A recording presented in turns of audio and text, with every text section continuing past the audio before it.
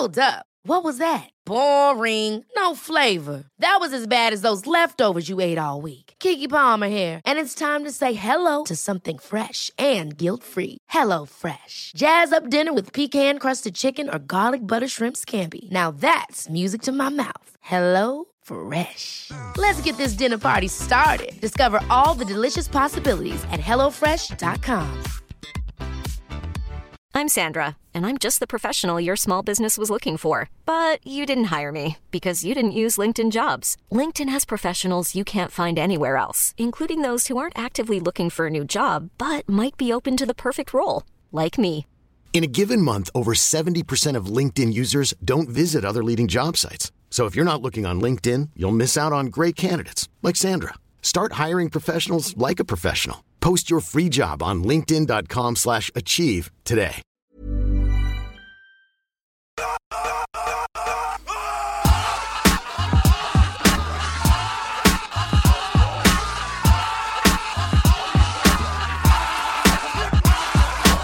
Hello and welcome to Caged In, brought to you by the Breadcrumbs Collective and hosted by me, Petros Patsilivas. I'm back once again with another Cagetuary special. This time I'm joined by Daryl Edge of the Cage Rage podcast, where we have a little deep dive into the 2021 of Nicolas Cage's career and have a little look forward to 2022 and the kind of the ongoing future of where Cage's career is going. I personally think, and it's not ruining anything, but we're living in exciting times. It's the year of Cage may be upon us. We look at the ramifications of what happened with Pig. Is that a good thing? Are we yet to see that? Are we going to see like Cage, I don't know, be thrusted more into the limelight? We talk about the Hollywood Reporter round table. We kind of look at the projects we liked last year and the projects we're looking forward to most coming up. And then after all of that, this one's a long one, so I'm going to be as quick as I can in this intro. We look at the 1993 film Deadfall, which is a real doozy. We went from one of Cage's best last week with Red Rock West to, Rotten Tomatoes would have you believe his worst with a 0% rating. And this is a real family affair as well as having Nicolas Cage in it. It also is directed by his brother Christopher Coppola, has his brother Mark in there, as well as his auntie Talia Shire. So, yeah, this is a real family affair, and this episode was a lot of fun to record, and I very much hope you enjoy it. So, with all of that out of the way, all that's left to do is to get raging with Cage. Oh, fucking summer long, sugar.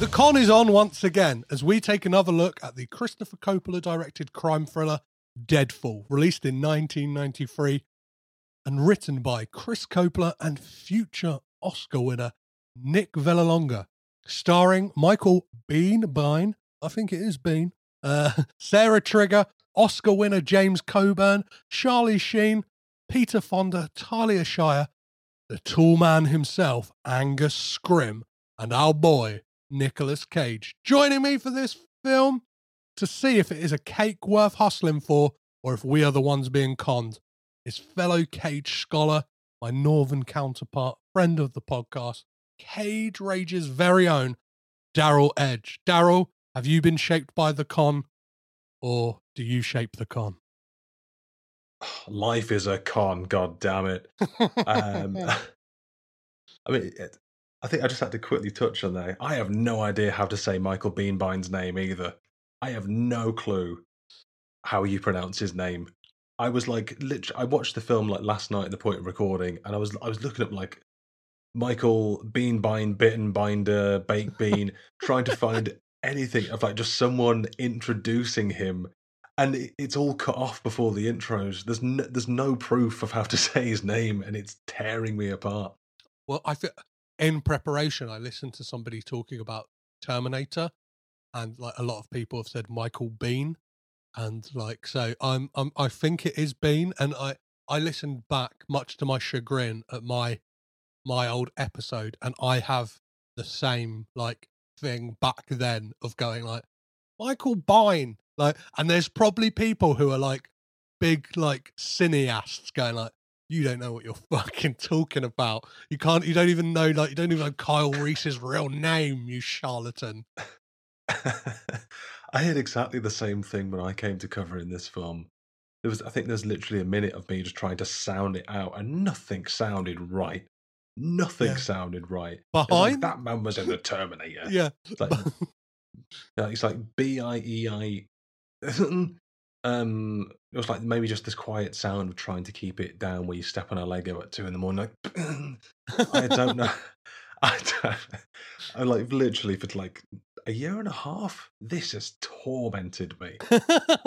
Well, but I feel like when we find, if someone says like, oh, you know, I think in the same way it's going to be some kind of revelation when we all found out that it was actually Nick as in N-I-C-K Cage and not the N-I-C like the absolute posers we've been in 2021. Yeah. On that matter, I actually got contacted via email by a writer, Zach Schonenfeld, I believe his name is. I will correct it in the intro or the outro if I've got that wrong. But he's writing a book about Nicolas Cage and wanted to ask me about the validity of like that statement I'd made on Twitter. Like he said, are you correct in that? Like, and I had to like screenshot the email from Nick Cage's manager and kind of prove it to him. So I'm hoping, like, I don't know, like, sounds like someone's got some edits to do. And it sounds like I may get, or I'll get like, hopefully I'll get like a mention in the book or like a fact. Like it feels like, I don't know, I feel like Robert Graysmith, like really like digging deep into the Zodiac Killer. Like I've really uncovered something, and like I was disheartened at the time because I feel like film magazines and stuff like that and like websites report on a lot less. Do you know what I mean? Like in regards to, and that feels like a big, like revelatory, at least some clickbaity article somewhere. Do you know what I mean? I'm trying to think of who would do it. Maybe who's a website? Collider. Collider, like even like Screen Rant or something. Yes, had like 10,000 clicks easy first minute. Yeah, big books. All it would be is just a short blurb and a script, like an embed of my tweet. Do you know what I mean? Saying like it is actually Nick Cage and like with a K. But alas, if that's your legacy on the film world, though, that you might get a writer's credit in a book about Nick Cage. What a legacy! Shaping the game, shaking up the status quo. Definitely incredible. Yeah, imagine that is like that book is like. It's the character count has gone up considerably because a load of K's have had to been added in, all because of this guy right here. Like, yes, please, I'll take that as my legacy any day of the week. So, but yeah, before I feel like I need to check in with you, Daryl, because the last time we talked was after our kind of a real bonding event of attending the Prince Charles Cinema Nicolas Cage All-Nighter, which would have been, when would that have been, like September time? So yeah, have you recovered? September. How are you feeling now? Yeah, I think just about recovered. Not as worse for wear. I mean, I've had COVID since, but that's all settled and done, and then got through the joys of Christmas at retail. So the last half of the year hasn't been without its stresses to see my 30th year. So it started strong with a Cage marathon, got COVID, and then hopefully 2022 is sort of on the uptake. So I think at the point of recording, what 6 days in, 5-6 days into 2022, and so far it's been all right. So far, it's been all right. But we said that about 2021. We said that about 2020. So feel free to edit this out in like 2 years when we've all fucking died Yeah. from Super Omicron or something. There's a topical bit of info if you're listening to this in like 5 years from now. But... like I feel like COVID, like as much as we're like, the end is in sight. Again, we thought that in like March 2020, and it's like I don't think it's going to be a speck on the horizon anytime soon. Or it very much is a speck on the horizon. It's not going to be like a speck in our past anytime soon. I don't think, unfortunately. Yeah. I think, and obviously, you know, my God, we're going to get into this film, and I suppose touching on the marathon as well. I think in a way, this is kind of why when you approached me about this, going back to these earlier Cage films, it's kind of why I wanted to talk about Deadfall, because when we talked about it on that last podcast episode, we did cover in the event, but when we were talking about the mystery film, and I think part of us both wanted to be Wicker Man or Deadfall, I think since then there's been almost this unfinished business with Deadfall for me. Like I wanted to. This is over the second or third time. I was telling you the other day, it's second or third time I've seen it. One of them might have been a terrible dream, but this is. I think this is a film. Today is the day that we can finally stake this vampire. If this film was a disease, it would be COVID. But I think, well, then maybe it wouldn't, because everyone would have seen it and had it by now. Maybe it's not. Maybe it's just like a stubbed toe. I don't know. It kind of is. It like structurally, it's like COVID, because like you think it's getting like really bad, and like, do you know what I mean? Like it's ramping up, and like you think you're coming to the end of it, and then it carries on for like half hour longer. So I guess in that way, it kind of it replicates the kind of the journey of COVID perfectly. Apt. So before we get into talking about Deadfall, I kind of, as somebody who is a Cage scholar, I wanted to look back as we're at the beginning of a new year, at the last year Nicolas Cage's output. Kind of, I don't know, just have a little chat about how you thought his 2021 was, and what films from 2021 of Cage's did you see? I think that on the whole, it's been a good year. 2021, I think, was a good year for Cage. Mm-hmm. Because I've said this before. We kicked off with like Willy's Wonderland, start of the year. And I enjoyed Willy's Wonderland. I know a lot of detractors, weren't into it, and it's not a perfect film, but it's Nicolas Cage, and I suppose this is the thing. It's Nicolas Cage still doing different things as he's.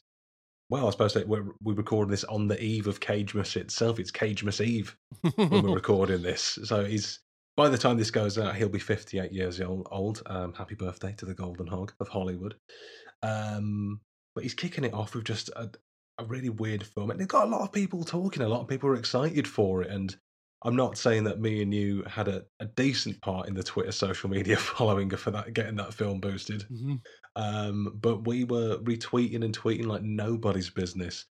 I will admit, to my shame, I still haven't seen Prisoners of the Ghostland. I think at this point I'm just going to save off on that until I get to recording the episode on it.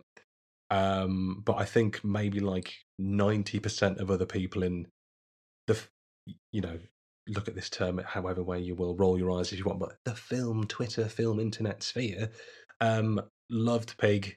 Didn't get a bloody screener for it, like some people, Petros. Had to travel to another city to support a local cinema. But I adored Pig, absolutely loved it. I don't consider myself to be the most emotive or emotional of people, but that's one that almost got some tears rolling in the cinema, I'm not afraid to say.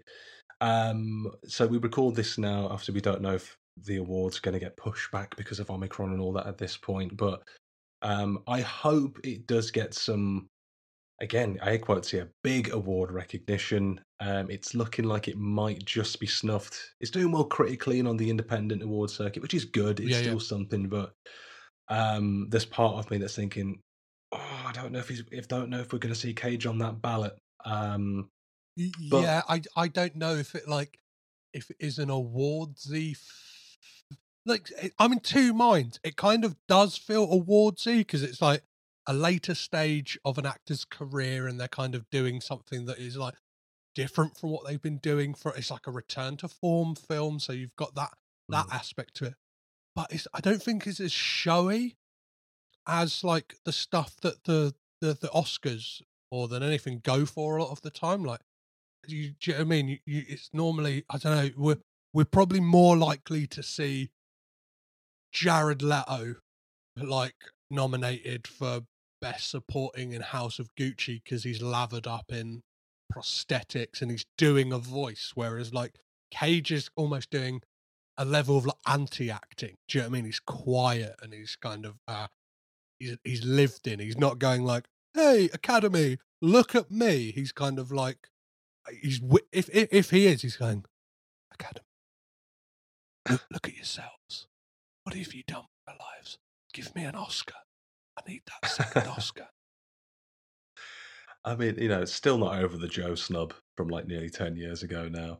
I think we'll get like Morbius will be out, speaking of Jared Leto, before Cage gets a nomination at those fucking awards. Like, it's like, because it's got a lot of people talking. And I always hate using the term. It's your annual reminder that Cage is fucking brilliant film, and that he's still there. And then I think as we get into the season, and we've just had the Hollywood Reporter roundtable that he's in as well. People are talking about Cage again for like good reasons, and that's But I think for dare I say stalwarts like us, this is like a good thing. This is like good. People are talking about Cage. There's traction. It's not like for meme reasons. There's a seriousness to the conversation, which I think we've been gagging for a while. I think even if there is that Oscar snub, like I'm hoping like the Independent Spirit Awards or something like that will recognise him at least like with a nomination, and we might get that whether those awards go on. But like I always remember that amazing Adam Sandler speech he did like when he won the Independent Spirit Award for Uncut Gems, and kind of did it all in like a Bobby Boucher voice and stuff like that. And I don't know, like I think Cage will be recognised. But if anything, like Pig got him to that round table discussion, which was fantastic. Like it's 53 minutes that just flew by, and it was great to see Cage as like the elder statesman around that table. Do you know what I mean? Kind of like just age-wise, and just having those years in the game. And you could see, especially there's tiny moments between Andrew Garfield and him where you see like this admiration for not just Cage as an actor, but Cage as a human being. And like, just kind of him imparting some of these weird nuggets, and seeing that connection with Jonathan Majors as well. When Cage says like, one of the things you need to embrace to be an actor is dreams. And Jonathan Majors is like, yeah, that's a real decent, but you've got to almost tap into the ethereal to be a decent actor. And I think like having Cage like amongst those people was kind of like bizarre, but like amazing. Do you know what I mean? Like if you had said 5 years ago, well, not even like maybe like 2 years ago, even if you had said like, oh, there's going to be a Hollywood Reporter roundtable, it's going to be Jonathan Majors, Peter Dinklage, Nicolas Cage, Andrew Garfield, and Simon Rex, I would have gone, you're fucking joking. Do you know what I mean? Like, you're absolutely like yanking my chain here. Yeah, absolutely. Like it's like I said, it's encouraging but bizarre to see. And I watched it this morning, and like you said, it's just under an hour. It flies by, and it's a fascinating discussion. And Cage being the elder statesman, and I think it reinforces a lot of the positives that I like to tell people about Cage as well, because obviously we get the eccentricities of Cage in there. Of Andrew Garfield just being hysterical about his story about Rain Man the horse. Mm-hmm. Just two Spider-Man having a good time, chatting it up, loving life. But then we also got, I think they open with that question towards the start. It's like, oh, if you taking like leading an acting school class. Like, how would you do it? And he's like, oh, I think it's all about collaboration. And he, as he says, like, I think I'm a student of the game, and it reinforces the thing as like he's got over 40 plus years in the game, but he doesn't see himself as the finished article. He's still learning. He still wants to learn. And what makes him so fascinating, that I think there was that interview recently, which I think, people in the know about Cage, it's not a surprise, but there was that sort of clickbaity article with like, Nicolas Cage refers to himself as a thespian, says pretentious actor. Obviously, they're taking his quotes and jumble them to make it a bit clickbaity. But he's someone who said before that he doesn't really like the term acting because it conveys lies. So he's like, I guess the next best thing is thespian. I was like, you know what? At this point, you've earned the title thespian. I'm good with that. Yeah, I'll add that to the roll call. And there's a point that he makes in that Hollywood Reporter roundtable where he talks about like not being afraid to kind of pick and choose from these different methods of acting as well. And sometimes, like, yeah, you can live it, you can do that, but it doesn't have to be. You don't just have to be a method guy. Do you know what I mean? You don't have to just, I am this character. I'm going to live in a shack for a year. I'm going to learn how to cobble shoes, or do you know what I mean? You don't have to always go full Daniel Day-Lewis. It's, I don't know, like, yeah, if you look at that New Yorker report on Jeremy Strong, it's like that thing of like, he's possibly drunk the Daniel Day-Lewis Kool-Aid a bit too much in regards. A fantastic actor, but like, is very serious and po-faced about it. Whereas Cage knows that, like, in essence, like, there is still that element that you are children playing dress up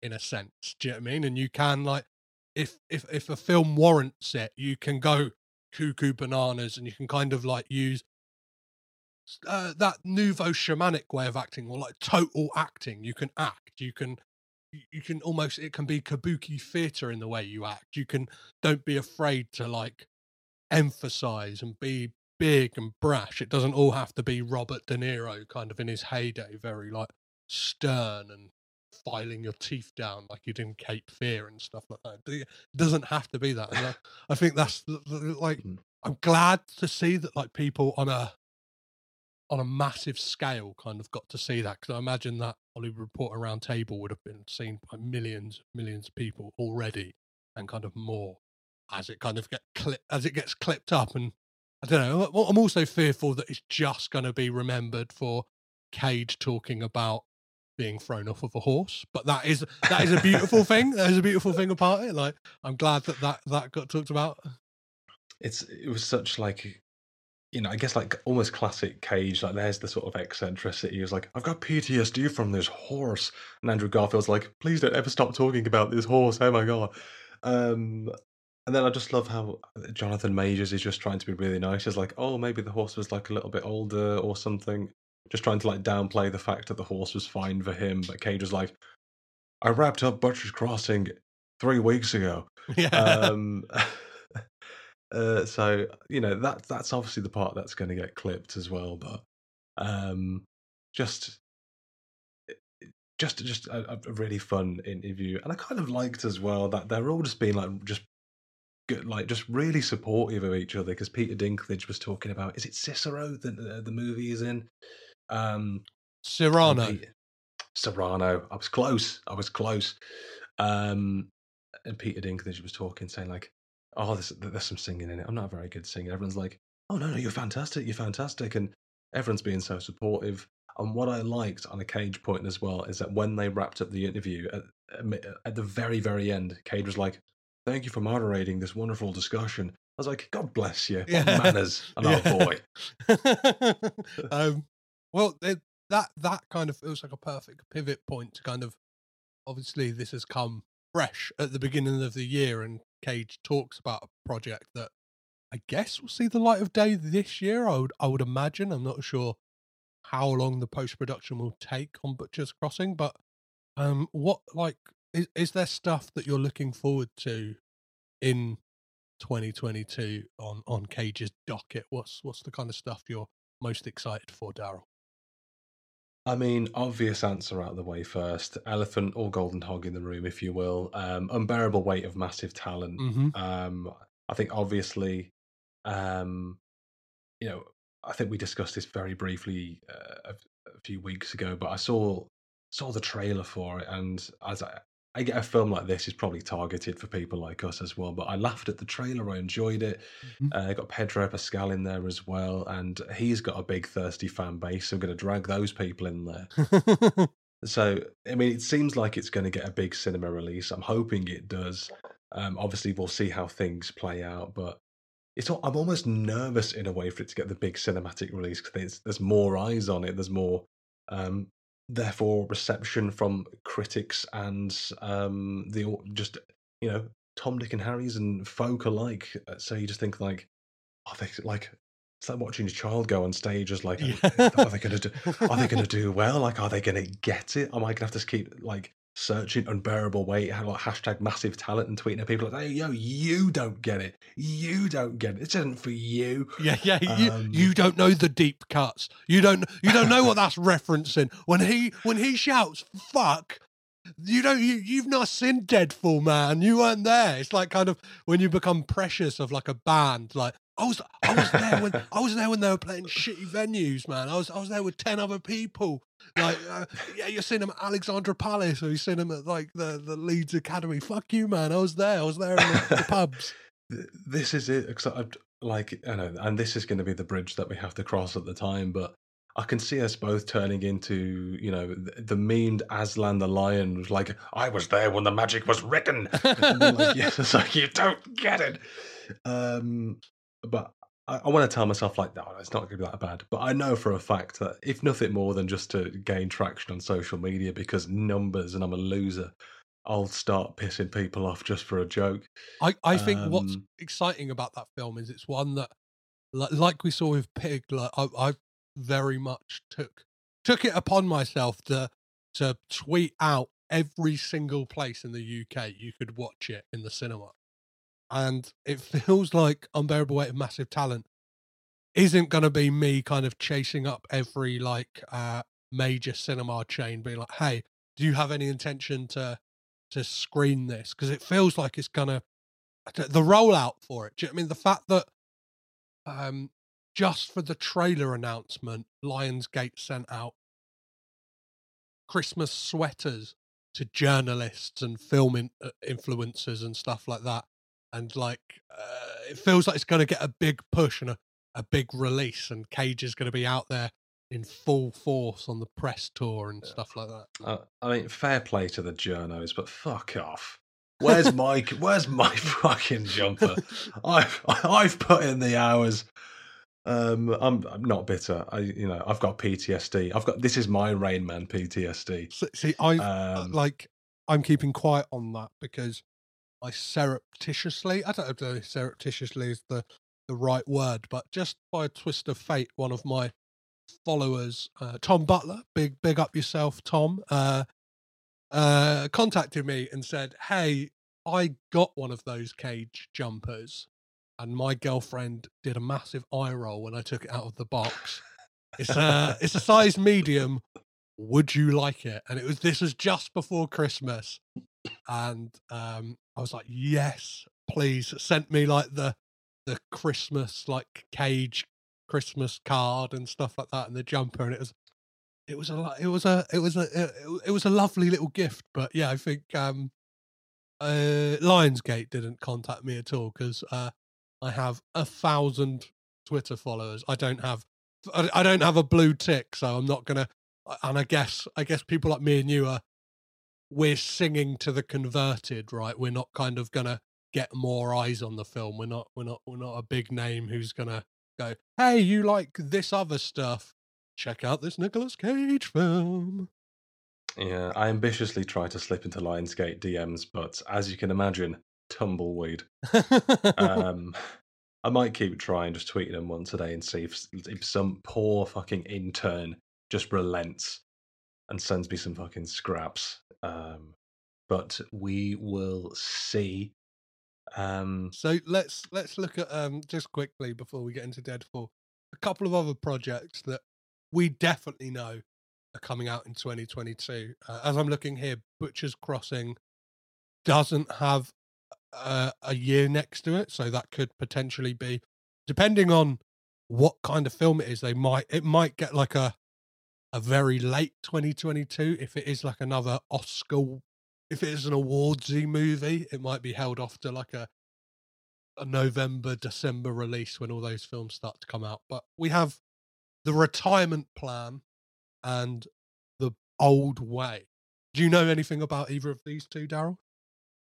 Well, no, Butcher's Crossing and The Old Way, we're getting some westerns from Cage, which is, again, as we were saying earlier, Cage doing different things, 40 plus years into his career, 58 years old.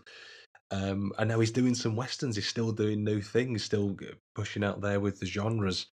So I am excited for Butcher's Cross and The Old Way. The Retirement Plan. This is the thing about The Retirement Plan. Something in my gut tells me, and now I'm happy to be proven wrong. I'm happy to see a trailer and think, you know what, this could be something. But something in my gut right now, as we record this on this day, tells me it's going to be fart. It's going to be garbage. I've just not got. There's something about it that I don't have a good feeling about, because I think that's what we've heard the least about. So I'm dare I say, to try and turn it to a sort of positive, cautiously optimistic about The Retirement Plan. But we will see. You got to have faith. Got to have faith in the goat. Obviously, I'm not.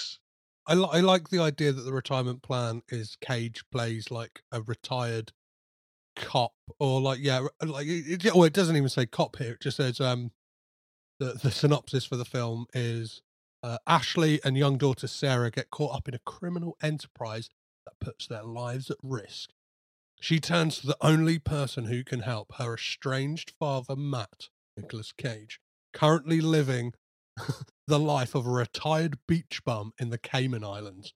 Their reunion is fleeting, as they are soon to track down. They're soon tracked down on the island by the crime boss, Donnie, Jackie Earle Haley. So who's that? That's Rorschach himself, or Freddy Krueger from the dismal remake of Nightmare on Elm Street, and his lieutenant Bobo, Ron Perlman. So if anything, this is a reunion of Nick Cage and Ron Perlman after Season of the Witch. So we can have that at least. We'll take any tenuous link we can get at this point, won't we? Yeah. But I mean, this one I doubt we'll get it till next year. But there's the recently announced Reinfeld as well. Nicolas Cage playing actual Dracula. Yes. And he says he's taking inspiration from *Malignant* as well. So I am excited for that.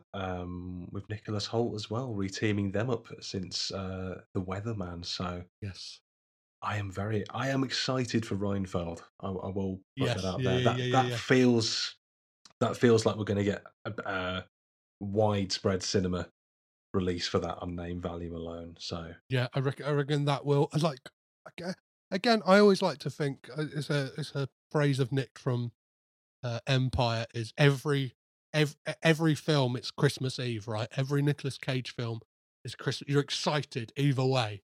Do you know what I mean? Like, it's like he's gonna do something. Sure. Like just seeing the pictures of him on The Retirement Plan, or seeing him, I think it might be The Old Way or Butcher's Crossing, where he's got like the bald head. I'm like, I'm in. Whatever he's doing, like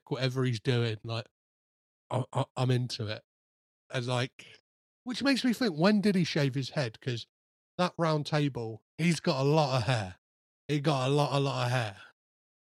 Yeah, there's some timings are off there. There's some, on my cork board of like Polaroids and newspaper clippings, some of the red string doesn't quite add up on the hair timeline of Nicolas Cage. So I've got, throw me his manager's email address. I'll fire some questions off. I've got no shame. Perfect. Never back down, double down. Well, do you think that like this move to the westerns and like these, I don't know, they seem, I don't know, because I know Butcher's Crossing is a first-time director, and The Old Way may be a director I've Not heard of before. Again, might be another first-time director. Yeah, Brett Donahue. I don't. It's hard to see if this is like a ramification of the success of Pig, right? Like, are we still to see that ramification of like kind of him being offered? I don't know. Renfield might be that in some regards, right? Because it's kind of it's a sign of his star is on the rise, and it's a big studio picture, and it's kind of looks like it's got a lot of money behind it. Well, this is the thing, and it's a good point to raise. Obviously, with the traction that Pig has gained since release, and Cage doing these interviews, again, we bring up the Hollywood Reporter Roundtable. It seems to me, from the outside looking in, that there is some Cage traction. It seems like the studios are interested again. Obviously, we've got Lionsgate putting out Unbearable Weight of Massive Talent. We've got the Reinfeld that's coming out. I nearly said Seinfeld. Maybe slap some bass for like the vampire film next year. But and obviously we're speculating just out loud here, but it feels like that's going to get a cinematic release. So it seems like we've got this. We're in the post-Pig era, if I may dare coin such a term, where Cage is getting these offers through, he's getting these scripts through again. And I know at this point in his life, he can afford to be a bit selective and, go for the roles and the scripts that sing to him and his life at this point in his career. But I mean, the westerns could be good. Butcher's Crossing, The Old Way. We've got two westerns, two different takes here, and maybe some western films and the western era films are in the lexicon again. Obviously, is it The Power of the Dog with Benedict Cumberbatch? That's that's in the award conversations right now. So people are talking about it. People are interested. Even The Harder They Fall, that Jonathan Majors was there, kind of off the back of on that round table. Like kind of doing radical new things with westerns. I'm yet to see that film, but hearing Simon Rex touch upon the fact that it's well, for one, the film itself is an all-black western, something that like historically we've never really seen, and kind of talking about these stories of kind of tying in all these myths and legends of black characters in that time period, and set to a reggae soundtrack. So sounds like something that again is a new idea with a new take on it, and yes, that's exciting. And I guess I'm as I said, every film is Christmas Eve for me when it comes to Nicolas Cage, and I think I don't know, I'm excited, and it's good to see that like with these two westerns, like he's working with two first-time directors again, and if Pig is anything to go by, like, hey, he can sniff like a truffle pig. He can sniff out that truffle of a script from and those directors who are worth working with, even though they don't have a kind of proven track record of films before. So let's hope we're living in the Niconaissance right now, and we're going to kind of look back at this time as a platinum age of Cage, maybe. It's the Niconomy, baby, and I'm cashing in. Yeah, getting that Nick coin, getting that crypto Nick coin, baby. Amazing. Well, yeah. Hopefully, yeah. If listeners have not heard about those, we've kind of made you hip to some of the stuff that's coming out this year involving Nicolas Cage, and it's exciting, right? It feels like, it really feels like we're gonna, we're on the precipice of some exciting stuff, and let's hope. I think it's early February we find out the Oscar nomination, so that Cage is there, baby. I'd love to see him dolled up and kind of be on that stage, or at least at that award ceremony, and see where he belongs. Yeah, see that clip reel they use when they talk about it. See if it is just Nicolas Cage loses his shit. Like, Academy, here you go. Here's what we're presenting to you this evening. Oh God, I hope so. Like I say, it feels, I don't want to jinx it at all. Like I say, it's an exciting time to be a Cage fan. I think it's fair to say. I think it's, the 2010s, that was the decade that it was, for better or for worse. So it's been a long time coming to have this kind of this energy and excitement about all the upcoming Cage projects, because you know everything looks good. I've got my own skepticisms about the retirement plan for now. I stress for now, but everything, there's something to talk about with everything, which is we haven't been able to say that for a while. So Yeah. I'm excited. I'm excited. Amazing. Well, we've looked to the future of Nicolas Cage. Let's look back to 1993 and talk about Deadfall.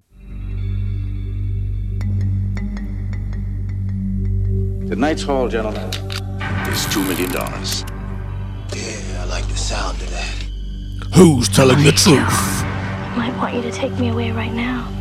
Let's go. Who can you trust? Tell you what, if it's a high card, I'll tell you who I am. And if it's a low card, I'll tell you who you are. Is that a deal? Joker.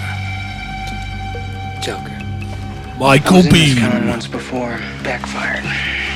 He's wired! It's a setup! Bad. Who can you $60 grand a believe? carat.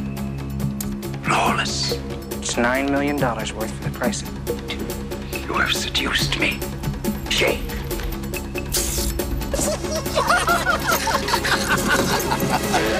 Nicolas Cage. Someone's trying to kill me, man! Sarah Trigger. Break a young girl's heart. What do you want? You don't know me. I don't have anyone. James Coburn. Not too good. Ah, perfect. Perfect. That's my friend. Charlie Sheen. Welcome to paradise, Mr. Joe. Anything goes wrong, kill them all. Police! Stop it!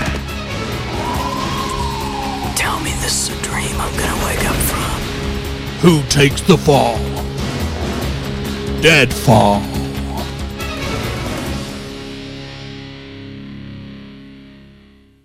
So before we get into talking about this film, Daryl, I like to ask my guests to provide a plot synopsis for the film. Do you mind telling us what Deadfall is all about, please? I honestly wish I knew what this film was about. I've said it like 3 times now. So it's...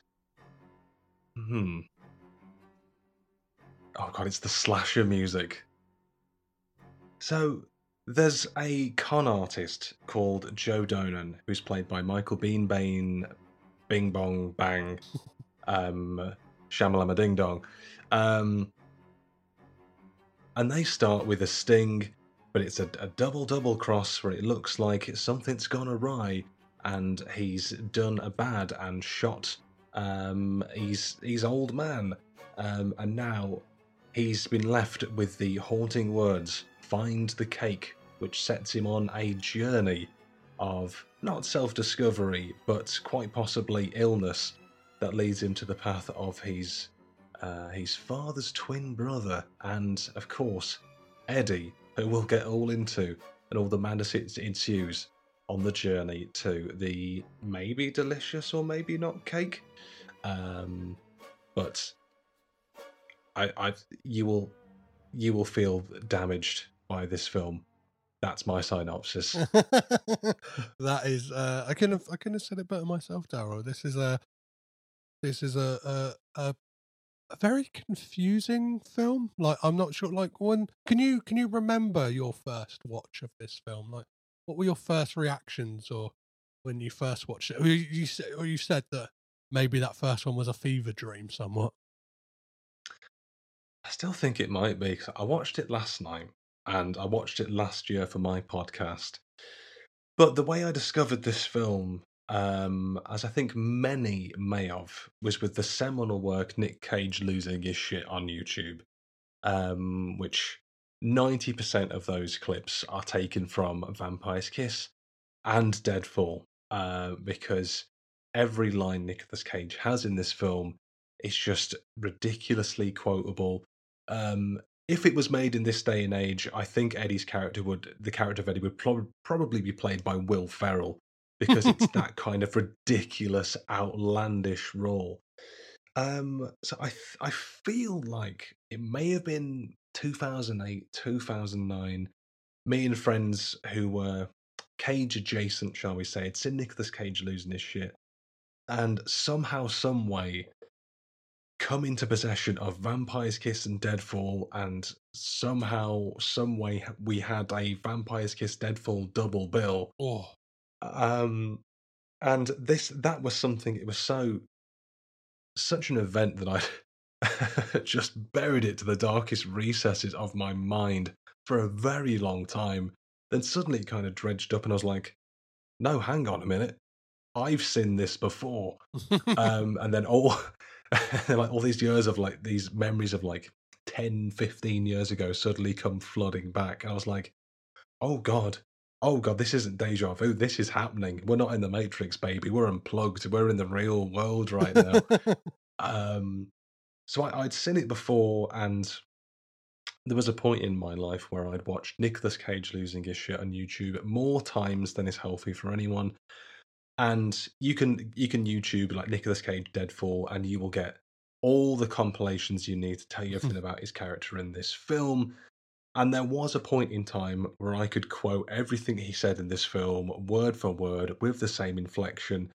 And on that line of thought, even today, 2022, the year of our Lord, as a 30-year-old man at a point of recording, this is a film I still quote to myself in real life. Like, if I'm putting a coat up, fucking hangers! There's been periods before where I've like gone to cross the road, and then, a car's coming, like, trying to fucking kill me, man! And then I've just, apropos of nothing, like, me and friends would just say it to each other, like, what the fuck? Fuck! And of course, who can forget? Hi, fucking yeah! Yeah. Apropos of nothing, this is the kind of film it is. Well, like, this is one, like, so I tried to look at the production history of this film, and it seems to be that nobody has really talked about in any meaningful way, at least. I know that I spoke to somebody at one point about they had interviewed Christopher Coppola, and I said, I'd always love to talk to him, stuff like that. Like, he doesn't talk about Deadfall, which almost it feels like we should end the podcast there. Even the director kind of doesn't want to talk about it, and like, I guess, I don't know, like, the numbers could tell you a lot about this film. It cost $10 million to make and made a paltry $18,369 like in total, and I think the US gross was $9.2 thousand. So that's bad, right? That's a bad take it. If you're doing your checks and balances, things aren't adding up. Do you know what I mean? You're not recouping a single dime on that return. This is the thing. I mean, I sort of sneakily put like a Letterboxd review for this film up on my Letterboxd last night, where it was, my review is simply this: this is both a 1 and 5-star film, and I will not be elaborating on that. Because obviously some people will take this the wrong way. This is a Nicolas Cage movie of the highest accord. When we talk about, I guess, the podium finish of the cagiest of the Cage films, I think we're talking Wicker Man, I think we're talking Vampire's Kiss, and I think we're talking Deadfall. It can be interchangeable who gets gold, silver, and bronze, but they're always up there. This is a ridiculous movie. Why was it made? How did it get so many names involved with this? Nicolas Cage, Charlie Sheen, Peter Fonda, amongst others as well. James Coburn. This is a decent cast here by all accounts, and it's absurd. It's absolute absurd garbage, but in a weird way. And I admit this now. I've purchased this on Amazon Prime for £6-7. I now own this movie because I remembered I'd watched it. I rented it last year when I watched it, and when this opportunity came up, I was like, well, if I'm going to watch it for the third time, I might as well own it. Yeah. So this is a movie that, like, you've possibly seen Cagean clips of him screaming, like, well, this sums up what I know about Nicolas Cage, but you've never heard of the title of the film. You've never seen the movie. You may have some kind of weird subconscious reckoning about this film, but no one's seen it. I think only the most ardent Cage completionists have seen this. And I was almost kind of thinking it's kind of like with the box office figures as well. There's almost, I don't know, maybe I'm reaching here, but like you could arguably make some comparisons to The Room here of like they were probably making this thinking that, you know, this is something, we got something here, and then it bombed. Now, obviously, The Room has gone on to have, you know, the Disaster Artist made about it, and it's selling out cinemas all over the world with like re-screenings, and Greg Sestero and Tommy Wiseau going around at the screenings as well. I'm not saying that Deadfall is going to get that kind of reconnaissance and comeback, but it should. It deserves it. It's absurd. Well, yeah, absurd. It kind of feels like there's a lot of favours involved in this film, to some regard, because I would imagine someone like Charlie Sheen, like being a part of like a Hollywood family and having that, like, it feels like Christopher Coppola, and I might be speaking out of line here, is definitely like cashed in his name chips. Do you know what I mean? Using that Coppola name to be like, hey, I'm a Coppola. Do you know what I mean? Like, come and get involved in this movie I'm making. And I on paper you can kind of see what he is going for. Like, it has an element of trying to be this like noir film about this guy who kind of gets in over his head and who's being conned, like, throughout the whole film. And I guess I guess one of the things that really leans into the fact that it's a noir is the voiceover we get throughout the film. Most people like to think they have some degree of control over their lives. The truth is, we're all subject to the influence of others. Those who appreciate this can make a lot of money from those who don't. But any small-time grifter who ever dealt off the bottom of a deck can tell you that. What I can tell you about is the price one pays for peddling confidence. How every mark you fleece takes away another piece of your soul. And what happens when you try to pick up the pieces. I'm risking 50 grand here. What do you make of this voiceover we get throughout the film? This is the thing, because like as soon as you started playing that, I just audibly went, fuck me. And I found a clip of this on YouTube. Someone had edited all the voiceover together, and it's like nearly 4 minutes. It's a lot.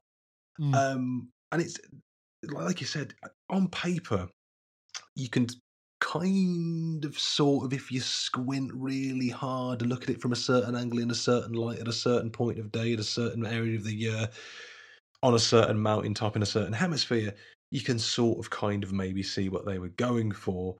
But it was like, okay, here's the 10 rules of how to do a noir film. And it's like they said, nope. So like you can see like the seeds of what they were trying to go for. They're trying to have like, as Joe Donan calls himself in one of the first monologues, he's the all-American boy. His con never fails. Like, he's supposed to be this likable character going deeper into this mysterious, weird, fantastical world of the con. But the issue is, and I think this goes into, you know, maybe the performance of Michael Biehn is. I have nothing against Michael Biehn. I think he's a good actor. By all accounts, seems like a nice guy. I've seen The Terminator and Aliens. Had a lot of like big 80s roles to his name. So I'm not trying to tarnish that. But when it comes to this, it feels like a sense of, I guess, with all the monologues of the voiceovers and a lot of the things that the characters say, and I'm going to put all the characters on one side, and I'm going to put Eddie on the whole other side of the equator of that conversation there. I think all the dialogue feels like it's a lot more intelligent than what it is, But my issue with Joe, he's the main character, but he's got the charisma of a wet lettuce in a dustbin. It's so fucking boring. Well, that voiceover so reminds me of, I'm not sure if you've ever seen the original cut of Blade Runner when they got Harrison Ford to like kind of come in and do a voiceover for it. And it feels like somebody is like writing it in the next room and going like on the ADR session, like, oh, Michael, yeah, here's the next page. Just read this. And it's this kind of like babbly bullshit. And there are long periods of the film where it's not in there. And then like it comes back and you go, oh yeah, there is voiceover in this film. And it's like, you could tell it's all recorded, like, what do you say, 4 minutes? So what, that's maybe half a day in a booth, if that. Do you know what I mean? It's a couple of hours, because it doesn't sound like they did multiple takes in any way. It was kind of like, first one's done. It maybe even like a kind of production note where they're like, we haven't quite got this film. Let's stick a bit of voiceover on top to try and make it make more sense. It feels like, I think, like I say, maybe they just had half a day in the booth, and they're writing the lines on the day. And then Michael Biehn's gone in and he's just like read through it. It's like, okay, and he's scraping barnacles and we're all stuck in the con and we're all having our strings pulled. And then he's looked up and said like, okay, yes, whenever you're ready, I'll go for the line. And then someone in the other side of the booth has went, that's a wrap, Michael. Well done, everybody. Yeah, we got it. And Michael's like, are you sure? Yeah. Are you sure? He's like, yep. All good. Like he's been like Toast of London Clem Fandangoed or something. He's just been ribbed. Yeah. This whole movie is just like a running joke at Michael Biehn's expense. And you kind of feel sorry for him because he's meant to be the lead, but he can't. I saw a review, I think, really summed it up, the dynamic. And I'm sort of paraphrasing here. I forget the person who sort of like scribed the review. It's on Rotten Tomatoes, I think. But they said, if Nicolas Cage is completely over the top, then Michael Biehn is completely under the bottom. I think it's a really perfect synopsis of like their contrasting characters and styles in there. Well, like, he's surrounded by a lot of people who seem to not be doing that much or kind of overacting. Because we get that guy at the beginning, Frank, who is supposed to be the mark in the con they're doing, who has come to pay for the cocaine, and then like the police all bust in, all a part of the con, they're all in on it, and Joe accidentally shoots his dad, or does he?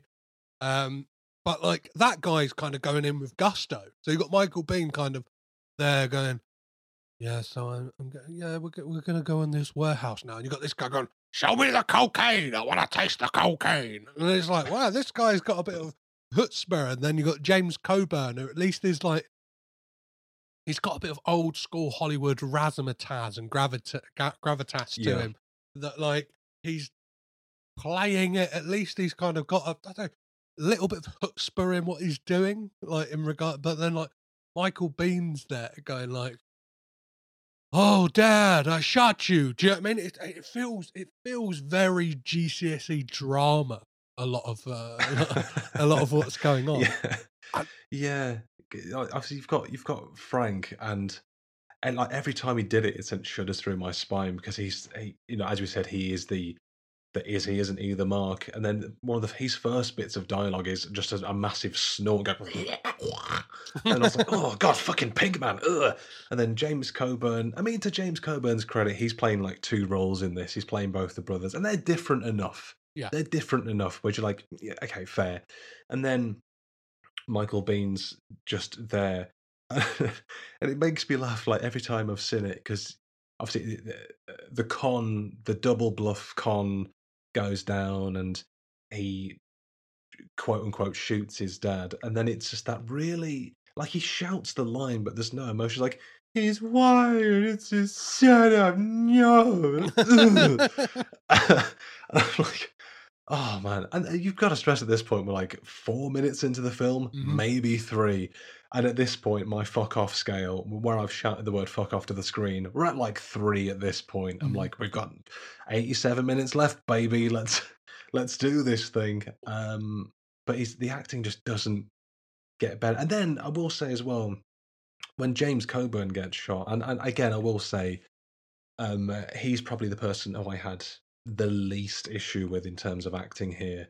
He's getting shot acting fucking diabolical. This was a man in a lot of westerns. If you recall, there's a sound he makes when he gets shot. He goes like, ow, ow. I imagine, though, being a Western star, he was kind of pillaging a lot of native folk and like killing a lot of like black hats. Do you know what I mean? As opposed to he was probably the white hat cowboy going in and stirring up shit. He probably hasn't had his fair share of deaths in I'm not au fait with James Coburn's work. Well, this is the sound he made, and I'm harkening back to a simpler time of YouTube here, before viral was viral.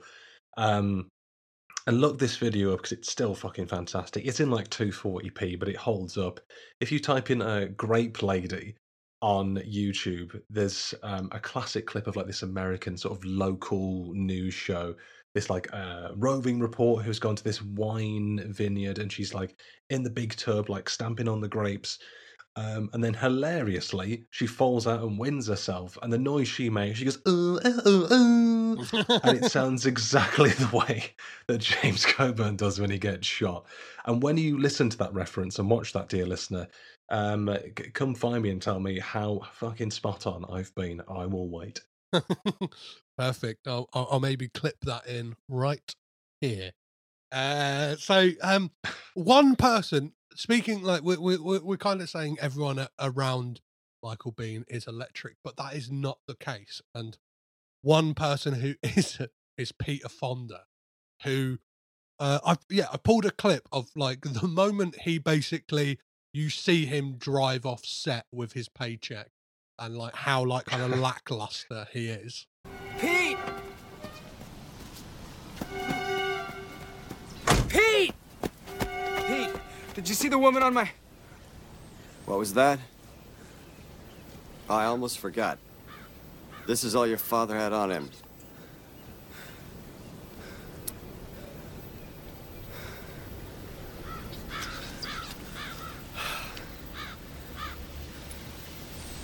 See ya.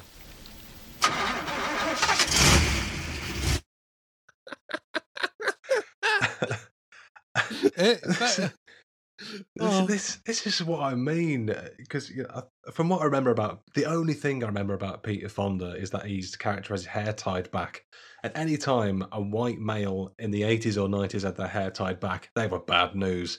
So he's a bad guy. But this harkens back to like, obviously must be, as you said, Christopher Coppola cashing in his chips to get some names. But it's like, again, the Room level of acting. It's like, make me think of when Tommy Wiseau's in the flower shop. Is like, "Hi, doggy, you're my favorite customer. Bye." Like that's that's what that level of acting is. And it's not even like, we can't even look back now and like laugh at it for what it is. It's just like, yeah, see ya. Like that's a wrap on Peter Fonda, everyone. Well done, Peter Fonda. It's bizarre because obviously there's no real like sense of passage of time in this film as well, because we kind of get that like opening gambit of the con gone wrong, and then we cut to like Joe looking disheveled in his apartment and like Peter Fonda talking to him, and then we cut to the funeral and we see so Joe has this recurring thing where he keeps seeing an image of his dead mum right throughout the film, which so that is what he's responding to there, because he's like, "Did you see that woman?" Like, and that's again Michael Biehn in that scene. Like, he's kind of like he's getting that's what is kind of jarring about this film is no two actors seem like they're in the same film at the same time. Do you know what I mean? When like Michael Biehn there is kind of giving it his all, then you like get to Peter Fonda. He's like, "Hey, buddy, what was that you were going on about?" Like, it's like, why can't you both get, like, it feels like everyone was filmed separately. Do you know what I mean? It's bizarre. Yeah, it's actually a perfect point, because there's no correlation of that we're working towards a goal here and that we're on the same wavelength. And I think we're up to the Peter Fonda point here, and I can't stress enough. We're 15 minutes into the film at this point, and already, like, no one looks like they're bothered. I mean, again, Michael Biehn, bless him. I don't know if he's trying. I don't know if he's trying. It's baffling. And then you've got the recurring woman at the grave thing, and then you've got the other recurring thing, which is the most baffling thing, or dare I say most. One of many baffling things in this film is people being followed by a bearded man. Yes. Yeah, who even when he, like, and we'll get to it, but, like, even when that arc is resolved, you're left with questions. It's not resolved. The character just isn't in the film anymore.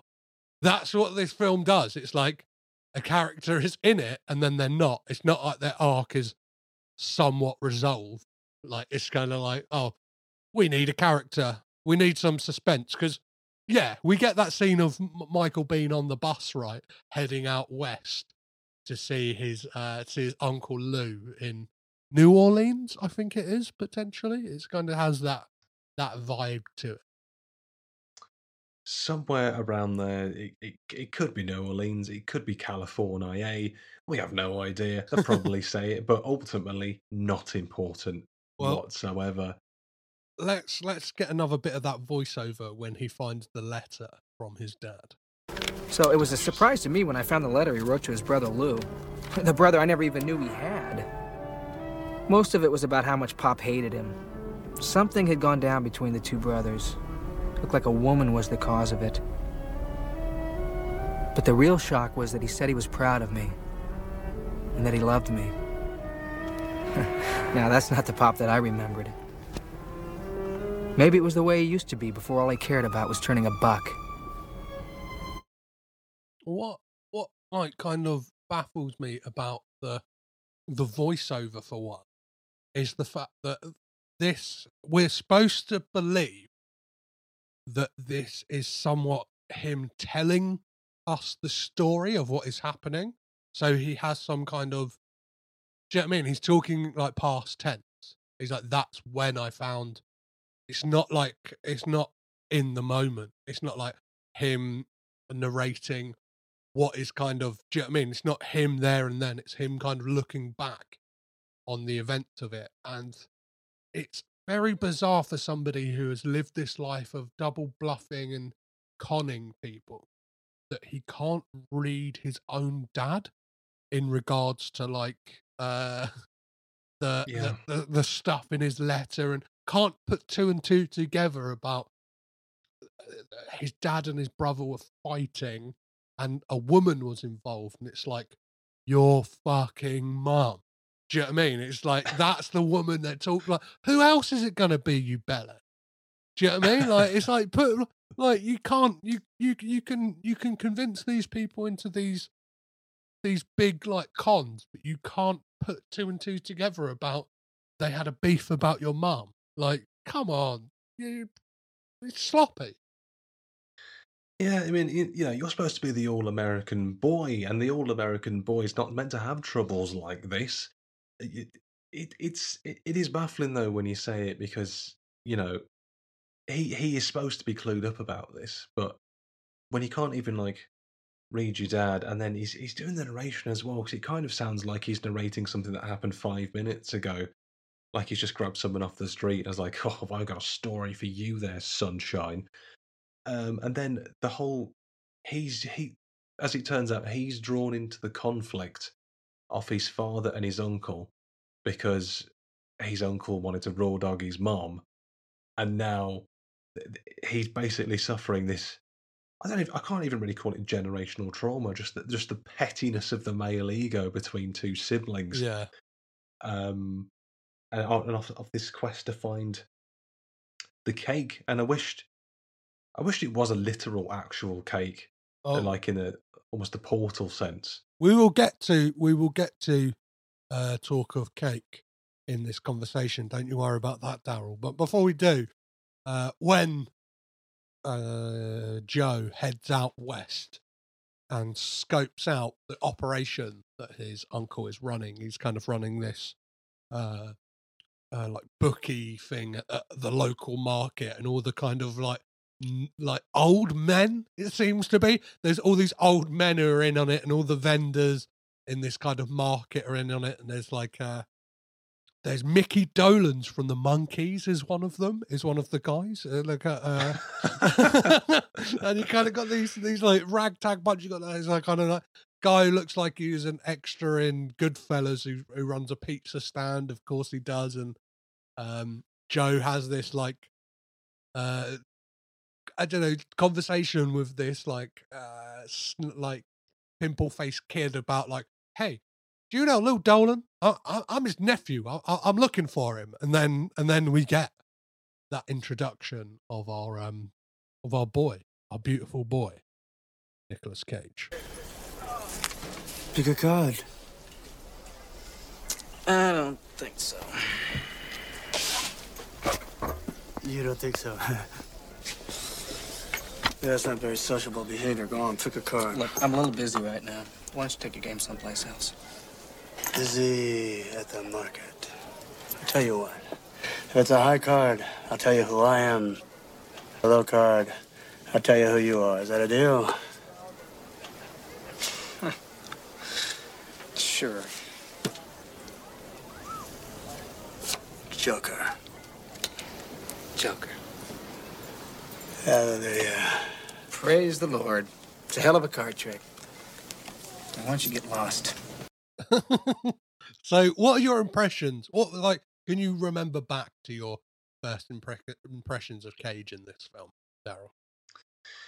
It's like, I mean, at this point, I think we're over, maybe it's 17, 18 minutes in, and then we get, the first confirmed Cage sighting. And it's just like, it's like a live Bigfoot sighting. You're like, fucking hell. It's like taking like a football to the face on a cold winter's day. It's just like waking up like, what the hell is this? Because the characterization, the energy is just, again, going back to what you said, everyone's in a different film. And he is in a very, very different film to everyone else. So it's like this, the hair, the sunglasses, this green jacket, just this weird inflection, like it's kind of like he's got a cold, but he's also smug as well.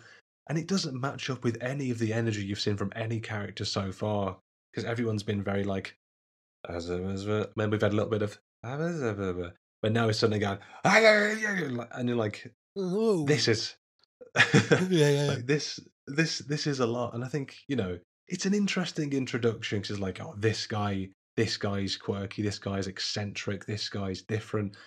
And, for better or worse, within the whole narrative and context of this film, I think, we've got to face the facts and call a spade here, card reference. But Nicolas Cage is the best thing about this film. Yeah, but to that point, like, does he work like within this film? I think is an important question, because like you said, like he feels like he's from a different film, and I think no other point points to that more than the fact that he was told he could dress however he wanted, and I've like that goes to show that like Chris Coppola almost didn't have the didn't have the stones to tell him no on certain things. He kind of just like let him go off, and it feels like every take in this feels like a first take. Do you know what I mean? Or like there wasn't like development to the character. I know that Cage turned up with the wig and originally had albino contact lenses in, and like he had a character established, but I'm not sure if it matches up with the character that was intended with like Christopher Coppola's vision, maybe.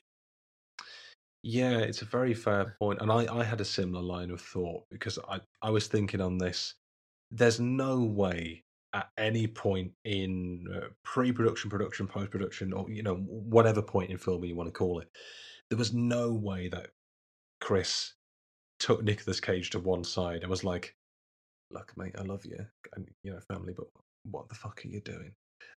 He did not have that conversation with Nick at any point. And I feel like he must have said, you know, and Nicolas Cage had some decent films under his belt at that point. He had like Raising Arizona and such, and I feel like he's reached out and Nick said I'll do the film, but he's like, look, I've got this idea for a character. And Chris like, yeah, that's cool. Like, I want you in the film. And it feels to me almost like, you know, this is what happens when you say to Nicolas Cage, you have full creative control of your character and your output here. This is like when you give him the wheel to the ship, this is what happens. He'll try and get as close to the iceberg as he can because he's a fucking thrill seeker.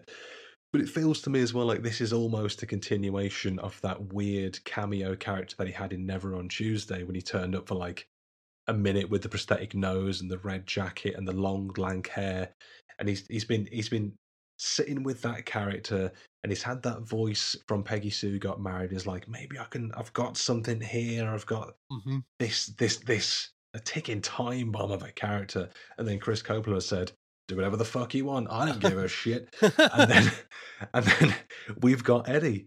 And that's the only way it makes sense to me. If you look at the history leading up to this, and to the point, like, would it have worked without him?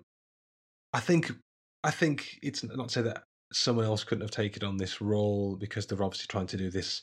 You know, this guy is the danger. He's this unhinged, drug addicted, maniac of a character, and I think maybe anyone else could have taken the role, and I think they maybe therefore would have matched the energy of everyone else we get in the film, but then I think we would have overall had a lot less talking points and a much duller film as a result.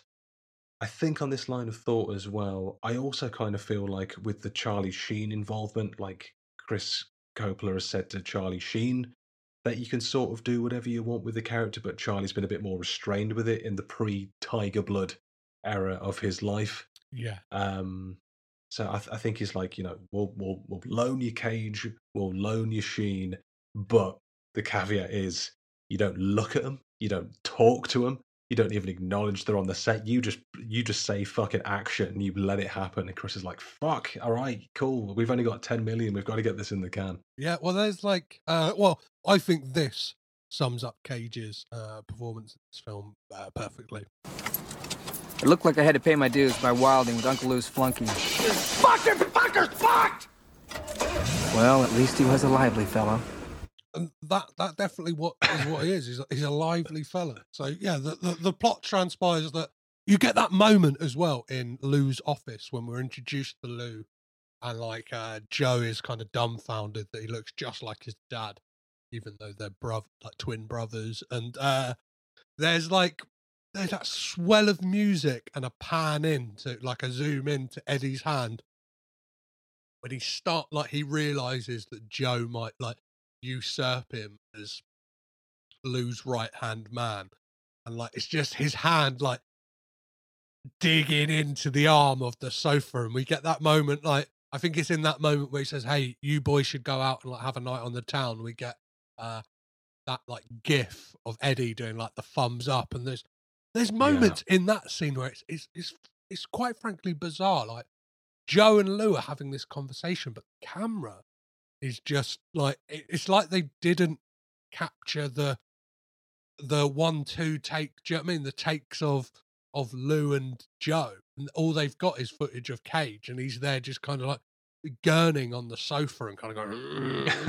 And it's like, all right, yeah, we'll go with this. And it's like they're having a kind of like quite heartfelt conversation about his dad and everything that's gone on and stuff like that. And the camera is transfixed on Cage. I'm glad for it, because it's like that's what I'm here to see. Because yeah, like you said, I do think I kind of got to agree with you that he is at least the best thing. Yeah, he is the best thing and the most exciting thing in this film. And that scene as well. Obviously, we have to accept the fact that Joe had no idea that his dad had a brother and that they were twins, and that he doesn't know what twins are. Given that ridiculous reaction, and then obviously with Cage as Eddie, he just sat on the leather chair, gripping it, just absolutely tripping balls. His face is just like moist. I think this is like the first time where the film is just like, what about this guy? Yeah. He gripped a chair. and then you've got that harsh like string score going like dun, dun, dun, dun, dun, dun. It's very on the nose, like fucking like this guy. There's no. It's the subtlety of a sledgehammer to the balls to try and tell you that this guy might be bad news.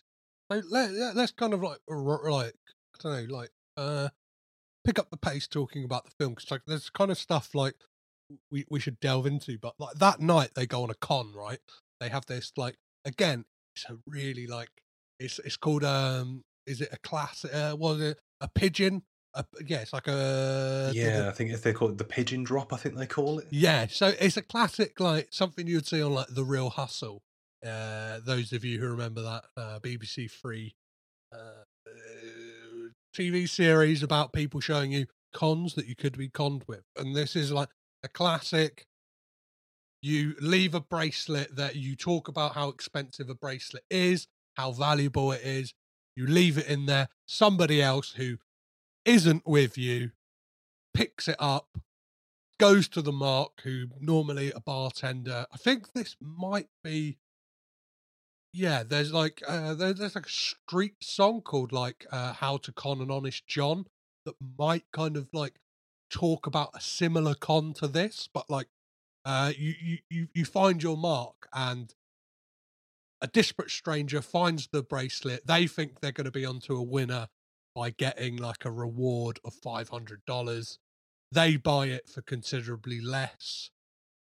They think they're going to make a profit, and then they don't. And I've got a clip of that con just because this is a moment. The bartender, the mark in this con is played by Talia Shire. So this will be Nicolas Cage and Christopher Coppola's auntie, Francis Ford Coppola's sister. For those of you who need dots joining up, and the bar patron is played by Mark Coppola. So Nicholas and Chris's brother, the guy who's in that kind of gauche white patch jacket. Yeah, he's just like, what happened? Yep. So here we go. Where'd you find that? I found it on the floor in the phone booth. It's my bracelet. I lost it. No, it's not. I'll give you $50 for that bracelet. $50 for this? All right, 100? 200.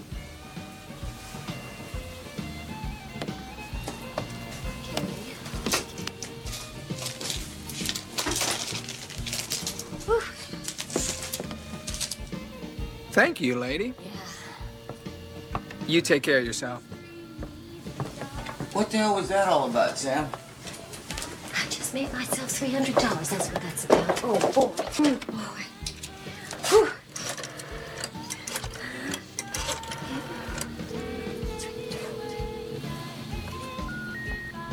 We're sorry. You have reached a number that has been disconnected or is no longer in service. What do you make of that scene, Daryl? Is it like, as a kind of like, it like, that feels like, I don't know, like a bit more of an introduction to Eddie as well, right? With kind of like him kind of out and about amongst other people, not just Joe and Lou. Yes, I think it is to maybe establish that to an extent Eddie does know what he's doing, because the introduction we've had to him so far is him going, "Want to pick a card?" and then him going, "What do you say we have some fun time, family fun?" and then he's screaming "fucking fuckers fucked" as he had in the clip there. So we've just had the erratic Eddie, but now we've got, I don't know if composed is the right word, but it shows that he's in the world, he knows how to run a con. I think it's trying to get us more aware of the dynamic between Eddie and Diane as well, played by Sarah Trigger, who becomes very quickly a love interest for Joe because reasons. He is the all-American boy. So, you know, it sort of serves a purpose, but at the same time, it's kind of like, it's not the way that Eddie's been necessarily built up. So I can see why they put it in there. I think more for the reasons, the sort of kind of B-plot reasons of Diane. But if that scene was cut out, I don't think he would have missed it, in my humble opinion. No, I think what's more of an important scene is the next one, where we get just Eddie and Joe at the strip club, and we're introduced to Baby, who like they're there to shake him down for the 10 grand or something that he owes Lou. And Joe kind of pulls this great con kind of on Eddie and gives Baby like a free pass on his debt, pays his debt with his own money, and just says, hey, all you've got to do is come outside, shake my hand, and kind of give me a hug. And like just so Eddie can see this interaction go on. Like that's a lot more of like a kind of interesting scene, right? Because it's this kind of, you're getting to see that like Joe has got this hard edge to him, and he's hungry. He's hungry to be in Lou's pocket, like Eddie already is, right? Yeah, I mean, it shows that, like, you know, for all the faults with the depiction of Joe, this shows that, you know, he's smart, he thinks on his feet, he is capable, but it's kind of done quite quickly as well, because we've got some lovely Cage lines here where he's like, time to kiss the baby friend, and then he sort of like pirouettes out of like the shot, and then he's outside in the car with Diane.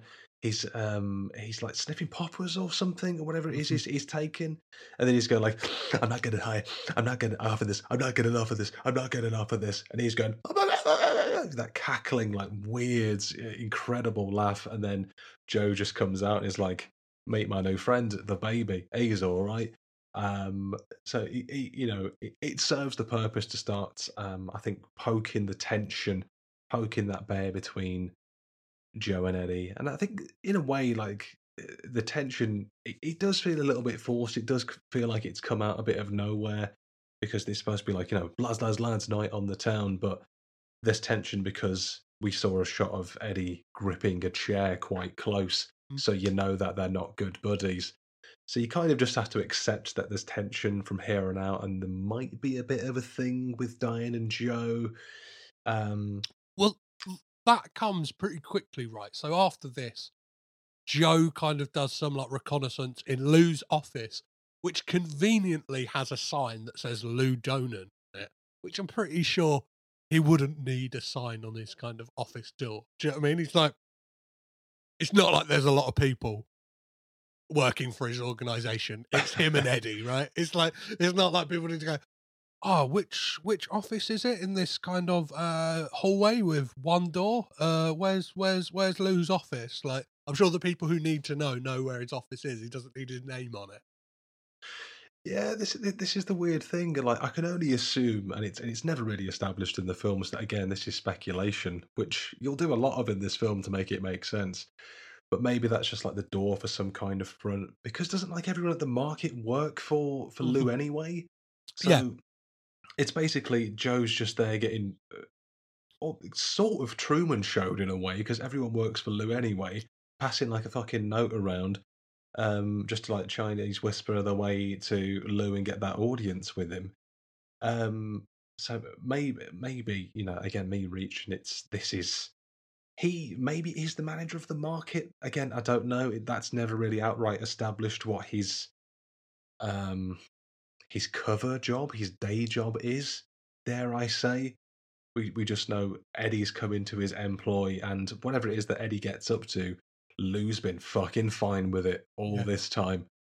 So a lenient boss, to say the least. Yeah, well, when Joe goes to the office as well, he finds like he finds a couple of plane tickets to Tahiti, right? From, I think it is LA. So it's LA to Tahiti, so this must take place in LA, I'm imagining. And find like the photos of his dad and Lou and stuff like that, and then transition to a scene that this is what I was going to say. Like the relationship between Joe and Diane comes really quickly, because he stumbles back to his apartment. we get this another bit of that beautiful voiceover. I didn't know it then, but that photo was the hook that would send me deeper into the shadows, squinting for the truth. And then Diane is in his motel, right?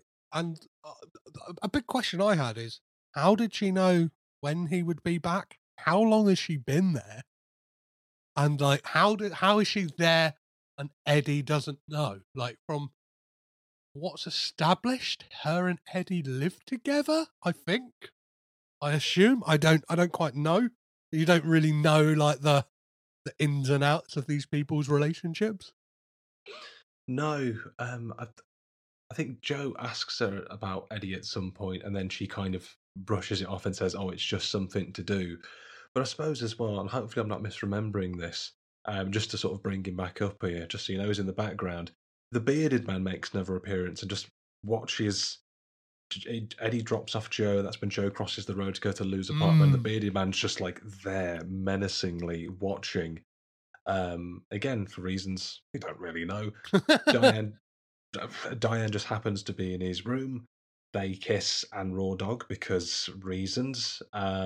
Let's talk about that sex scene, because I think it is like the least sexy sex scene I've possibly ever seen in something that, like, I imagine wants to like make you feel like there's a passion and there's a desire between these two characters, right?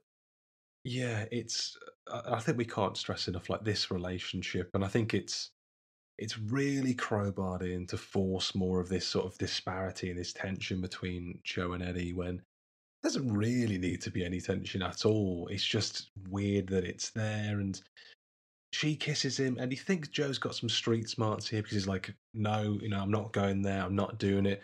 But then she's like, "But I'm lonely." Then she's got like a back turn to him, and he's like, "Oh, well, why didn't you say so?" And at this point, Diane basically winks at the fucking camera like, "Got him."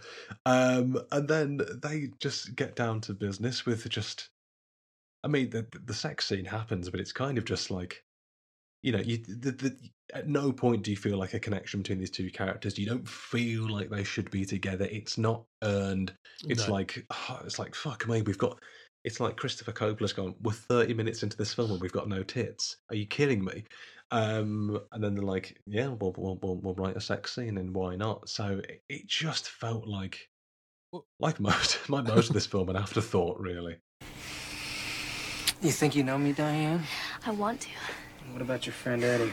Make me forget him. How long until you forget me? Treat me right, maybe never. Tempting words. If I were a sucker. Playing you straight, Joe. Drop it, Diane. I know what you are. The question is why you're here. What do you want?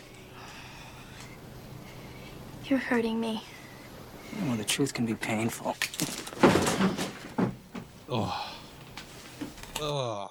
The truth can be painful. So can this film. Ain't that the truth? Oh, yeah. It's,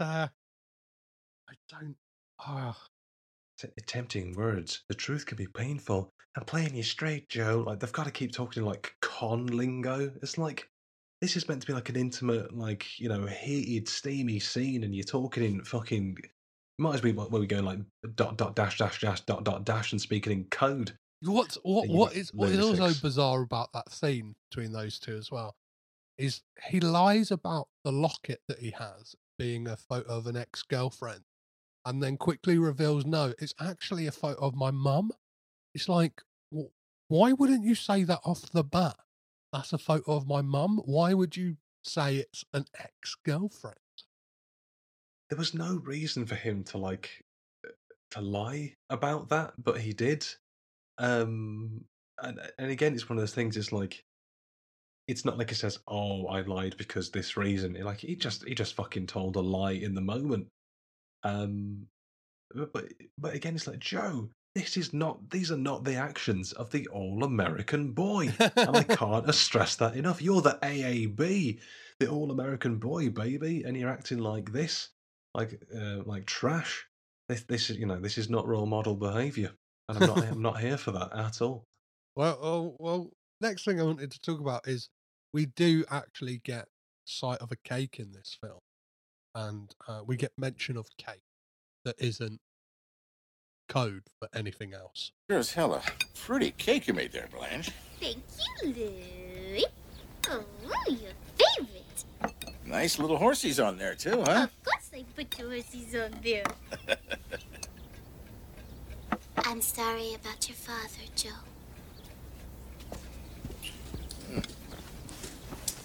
Crazy broad. But I love her. I do love her. so let's talk about Gigi Rice as Blanche. She feels like, again, she's in a completely different movie doing this kind of sexy baby voice that she's doing throughout the film. Hey, Louie. I love you, Louie. I'm going to put your little hotties on there, Louie. Yeah, it's kind of skin crawling, isn't it? It's like this. I know it's sort of predating it a little bit, but it's like a Harley Quinn meets Betty Boop amalgamation, and it's just off. It's like, you know, we've got all these, and I think this is kind of like the slow build up of these more colourful characters, because we've got Eddie and then we've got Blanche, and obviously we'll get to them. We get to Fats with Michael Sheen later, and we'll get to him, fucking Mr. Krabs the Claw Man, later on as well. It's this slow escalation of colourful characters who none of them really need to be in the film. It's like, oh, how do we know that she's ditzy? She puts like toy horses on a cake, and James Coburn calls her a crazy fucking broad. And I swear, I saw an open mic comic do that exact same bit about how he hated his wife and also loved her. It just reminded me of this guy that I saw in Brighton once. No one laughed. He was wearing a suit, but you think he just needed somewhere to vent. Oh. And that's you know, it was uncomfortable to watch, but also fucking gripping. And I still think about it 6 years later. So that's what that scene made me think of. Open mic comics is what this scene made me think of. Yeah, like it's bizarre because you get whiplash from how the like conversations just turn as well. Because obviously Blanche is talking about this cake that she's made for Lou's birthday, and then just like it feels like, oh shit, we need to add that in. It's like, let's do another take. You mention that you're sorry about the dad to Joe. Do you know what I mean? Because she kind of goes like, I love the cake. Oh, put your little horses on it. Sorry about your dad. It's like, what? Surely, like, it seems like he might have been there, established he's been there for a while. Like, why is it getting to it now that they're talking about the dad? What could the scene have not been developed a bit more and a bit more kind of conversation going on, instead of it just being this kind of breakneck turn to like, oh yeah, I need to mention the dad. It's kind of like, again, this is another one of those scenes. It's like, it didn't need to be there, but it's like, oh, well, we've said we're going to have 10 actors. So we've kind of got to give the Blanche scene a turn here. And for her character, you know, this is kind of the only establishment of the relationship between her and Lou that we've got, that like, he's the older guy, she's like the ditzy young lady. And it's kind of like it doesn't feel like there was that much need for her to be as acutely aware of the situation with Joe as she was, because she's not adding anything to the conversation. Just like, remember that your dad died. I remember. Want some cake? Yeah, the whole scene is only there so Joe can give Lou the money from Baby, right? So he can be like, he's like, oh, he's a real tough nut to crack, Joe. How'd you manage to crack that nut? And he's like, because I'm real good. Eddie couldn't get the money out of him. Like, he's not as good as me. And it possibly then leads on to one of the best scenes in this film. That like, I've got a lot of clips for this scene just because it's an absolute dynamite scene. But this is a confrontation. This is quite bizarre. I need to set up this clip because Baby approaches Eddie for no real reason. Like, Eddie's not provoking him in any way, but he still comes over to say what. Basically, it's like his presence just being in the strip club is like, why are you pressuring me for the money, man? And it's like, again, it's real sloppy writing. Well, here's the Sam fucking Peck and Pop.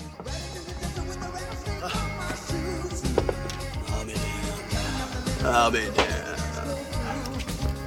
All fucking summer long, sugar.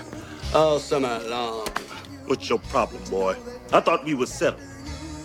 Well, we are with that, baby. There's nothing to worry about. What the hell you bothering me for? Well, baby's a little cranky tonight, huh? Yeah. I don't dig looking at your ugly face. Now, your partner, he was a cool dude. Cool enough to get the baby to burp up 1,500? I didn't pay him jack shit. talking about? You cleared your debt? He told me all I had to do was walk outside with him, shake his hand, and I was even. Are you telling me that was his fucking money? Somebody's after your job, boy. I bet he even stole your woman.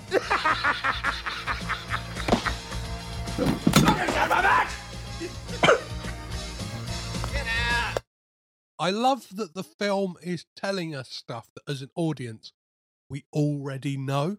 Do you know what I mean? It's like this scene is like the only reason for this scene is for Eddie to become wise to the fact that Joe has diddled him, right? That's the only reason this scene exists, as you said, is to be sort of the nail in the coffin of Eddie versus Joe. And, you know, not only is Eddie going through every emotion under the sun here, which I'm sure we'll get to, but it kind of speaks to maybe Joe here, because, again, you go back to the scene where he's clearly worked with the baby, but then you would have thought for Joe as well, because Eddie is clearly none the wiser about this. He doesn't have any idea that this has gone down. He thinks everything's hunky-dory. But then if Joe had just said to the baby, we can keep this between us, I'll get it sorted, you don't need to mention anything. And then the baby just comes over and he's going like, you got fucking played, you loser.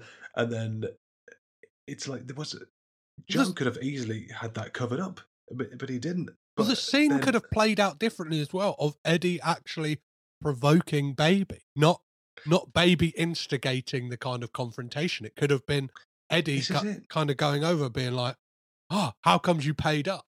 Do you know what I mean? And then it could have been just like a real simple rewrite to make that scene make more sense, instead of an unnecessary. You wouldn't like. Eddie is clearly there, not like for a fight. He's there to get his face in some tits. Do you know what I mean? He's like front row of the strip show.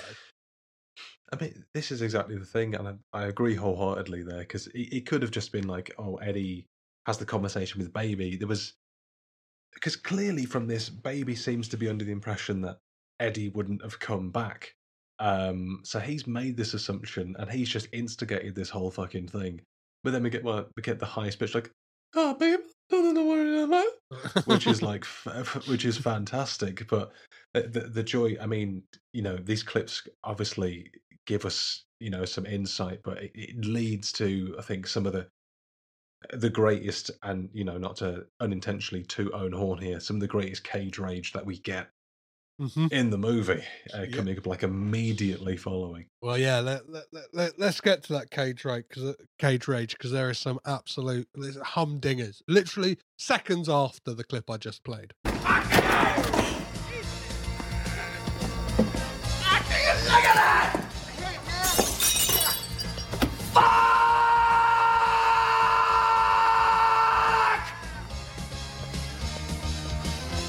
Watch it now. Now you're the fuck!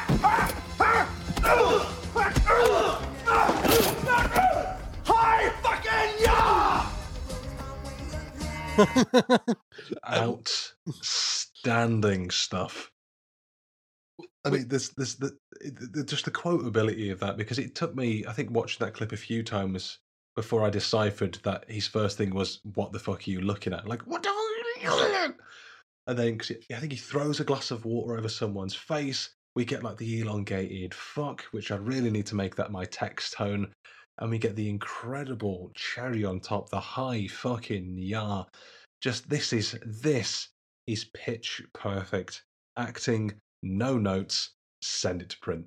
Yeah, well, and the scene keeps going as well, right? Because like he then has a confrontation with the bearded man in the alleyway, which like, again, like we touched on it earlier.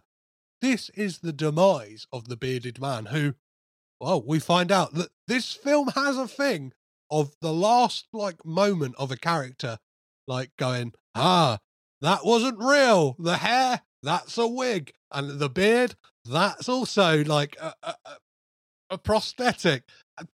Why? What? Who is he? And like, and why is there constant references to the film director, Sam Peckinpah? Baby girl, who sent you? Who sent you? Sam fucking Peckinpah!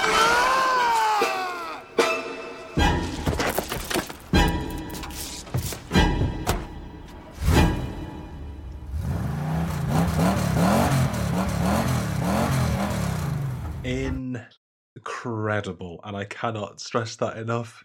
Is again, we've touched on the subject, but really what we've touched upon is all the context for the bearded man that you get. Like, it's not established if he's working for Lou, if he's working for Mike, if he's working for the baby, if he's from some third party outside interest faction. He's following Joe, then for some reason he's following Eddie, and then he decides after the high fucking yar outburst to attack him in the alleyway. Numerous times people scream the name Sam fucking Peckinpah, who, I didn't know the name Sam fucking Peckinpah for a while because I'd only seen it in clips, and I was like, is Sam fucking Peckinpah a character in this Sam fucking Peckinpah movie? But it's just like a real life human being who has no context or really in the film or connection to the film, from what I'm aware, at least. No, so obviously, like, Sam Peckinpah directed The Wild Bunch, Straw Dogs, Bring Me the Head of Fredo Garcia, and like he's a director who's known to be like quite confrontational and like controversial, and like his films are quite violent, like really pushing the boundaries of what you could do at the time, like the 60s and 70s. But apart from that, I have not even that. Like, that's who he is. I have no idea why they're evoking Sam Peckinpah in this film whatsoever. It's insane because there's such, and you touched on this much earlier, but there's such limited information about this film to find out. And again, me maybe reaching here, the only way this makes sense for me is, sometimes directors and filmmakers put little Easter eggs into films and stuff.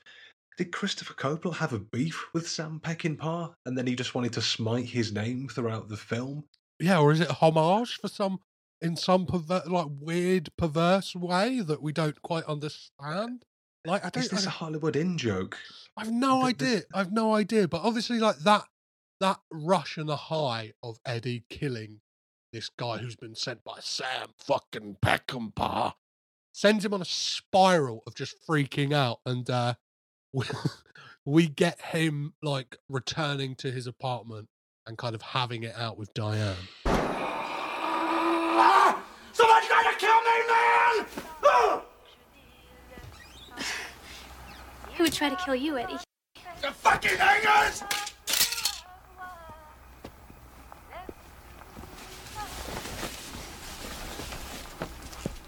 Let me get you a drink.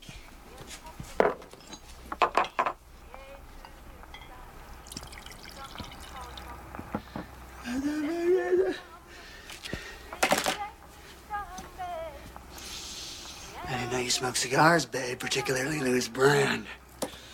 Eddie, it's really not what you think. Shut up! Shut the fuck up, man!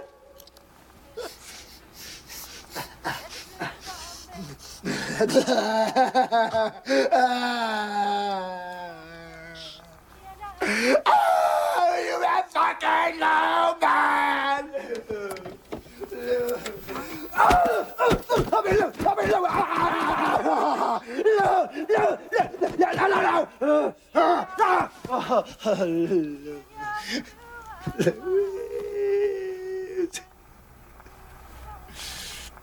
What am I, a fucking retard, man? Am I a fucking retard, huh? I know what this is. Lou trying to stop me out because of his crazy little nephew being around. Well, vive la fucking France, man!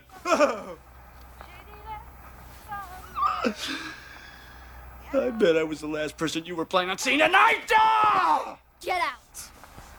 I'd really love a reason to blow you away. So get out. So,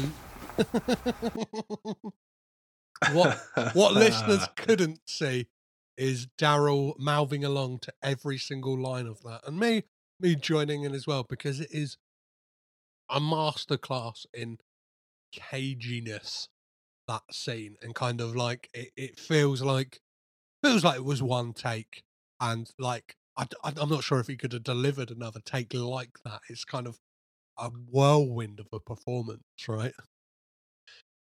I mean, this is all the weather. This is just a torrential hybrid gale force 5 of pure acting. And when you go into the IMDb page and you scroll down to like quotes, the first one that comes up is him just going, fuck. But this is a clip I've seen so many times over the course of my life. This is peak Cage rage. This is like gold standard cageism. This is Cage rage 101. And some of that you have to kind of think, right, realistically, how much of that was on the script? I can't. There was no way that fucking Hangers was on the script. That had to have been an ad lib. I mean, Vive la fucking France, him making those sniveling like baby sounds, going, la, la, la, la, la, la, and just shouting like la la la la la on the bed. I mean, unless they just put the direction in, it was just like Eddie is mad, and then like, look, you do what you want with this. But then I kind of think, just imagine being Sarah Trigger during that filming day. Yeah. I mean, like, are you genuinely afraid? Are you biting your tongue to keep it together? Because there had to be some outtakes. Like that clip you played earlier of like Joe voiceover, Eddie go like, fucking fuckers fucked, and then Joe voiceover. If you watch that clip, I swear to God, Michael Biehn corpses. Oh, he's got to have. He's got to have. Like, he definitely looks down as like a hand that goes to like cover the face, then he tries to like hold it together with the all-American boy smile. But somewhere on the cutting room floor exists an outtake reel for this film, and I will pay any figure you have to get that. Well, like, again, like, this section feels clip heavy because we're getting to the end of Cage's tenure in this film, but it is just like you said, like, this is ultimately quotable every time he's on screen, and none more so than when he confronts Lou as well. The crazy fucking world we live in, Captain Jack! Eddie, what the hell is this? You filthy double-crossing little fucking filthy double-crossing filthy fucking goddamn fucking filthy little brat! What the hell has gotten into you, man? What is this? Oh, what the hell has gotten into you, Eddie? What is this? Oh, that's really good, Lou. That's like a poker face, like a fucking statue! Pick a card! You're cracking up. What is it?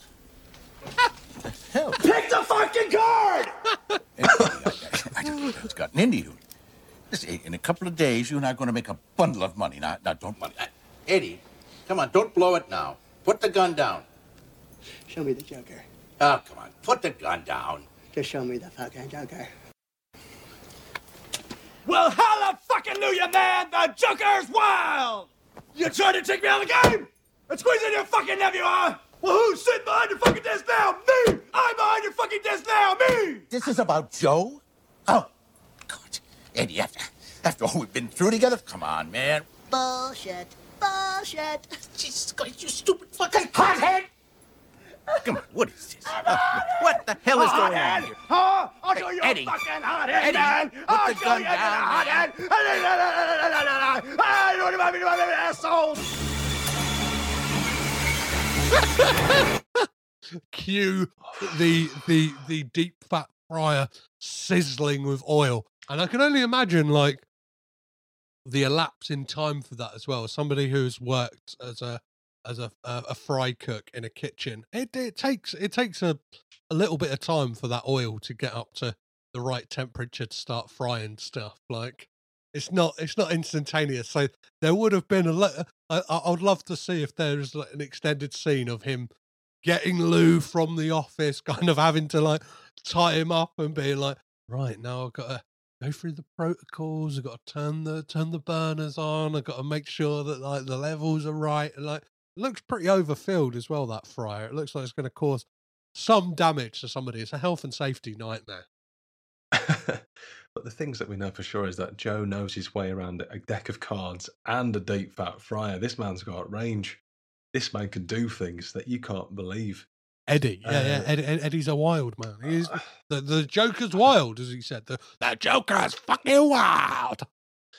the Joker's fucking wild. And I think, just getting all flustered here, because this is, we're building towards the crescendo of Eddie here, which is really where, and there's the Eddie versus Joe culmination. There's him screaming, like, again, we've had it before, like, you want to fuck, we fuck now, doing no justice to the delivery here.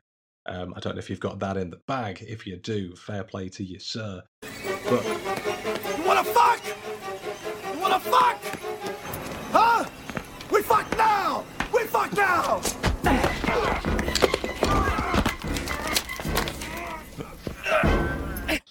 Yeah. That had to of course go. you had it. Of course you had it.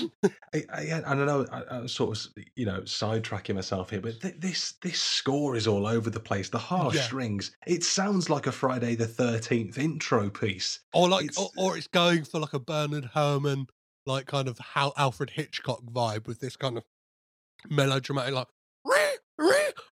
Like it's kind of like, can you do Psycho? Can you do Psycho? But then at times, can you do like kind of sexy noir music? It again feels like a real hodgepodge of kind of influences and ideas. It's very much like a throw shit at the wall and let's see what fucking sticks with this whole movie. It's just a maddening all over the place score. But back to the point at hand.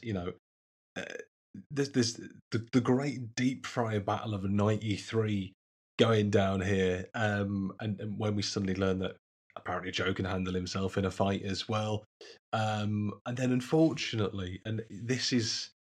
And as it sounds weird considering, right, there's 40 minutes of the film left here, I think, including credits as well. But this is where we say goodbye to Eddie. We get deep fried Cage face, and the wig reveal as well. Yeah. That he gets the wig pulled off. And I think Eddie says something, he's like you motherfucker or something, because he pulls the wig off. And this goes back to what you're saying, like the beard is fake, Eddie's wig is fake, and this. Skipping ahead a little bit, I think this is the final monologue where he talks about the whole world being fake, and maybe this is supposed to be representative of everything being fake. But in the moment, though, when you don't have that sort of context and the wig comes off and the Cage is just fucking bald, you're like, this is perfection. Yeah, this is perfect 5-star cinema. The film can end here, and really, the film should have ended there. Well, yeah, like the thing is. Like, I'm happy to end the conversation here on this film, because afterwards it kind of like it has the balls to think like we can go further. Do you know what I mean? It's like a lot of confidence in yourself as a writer, and like let's touch on this point quite quickly.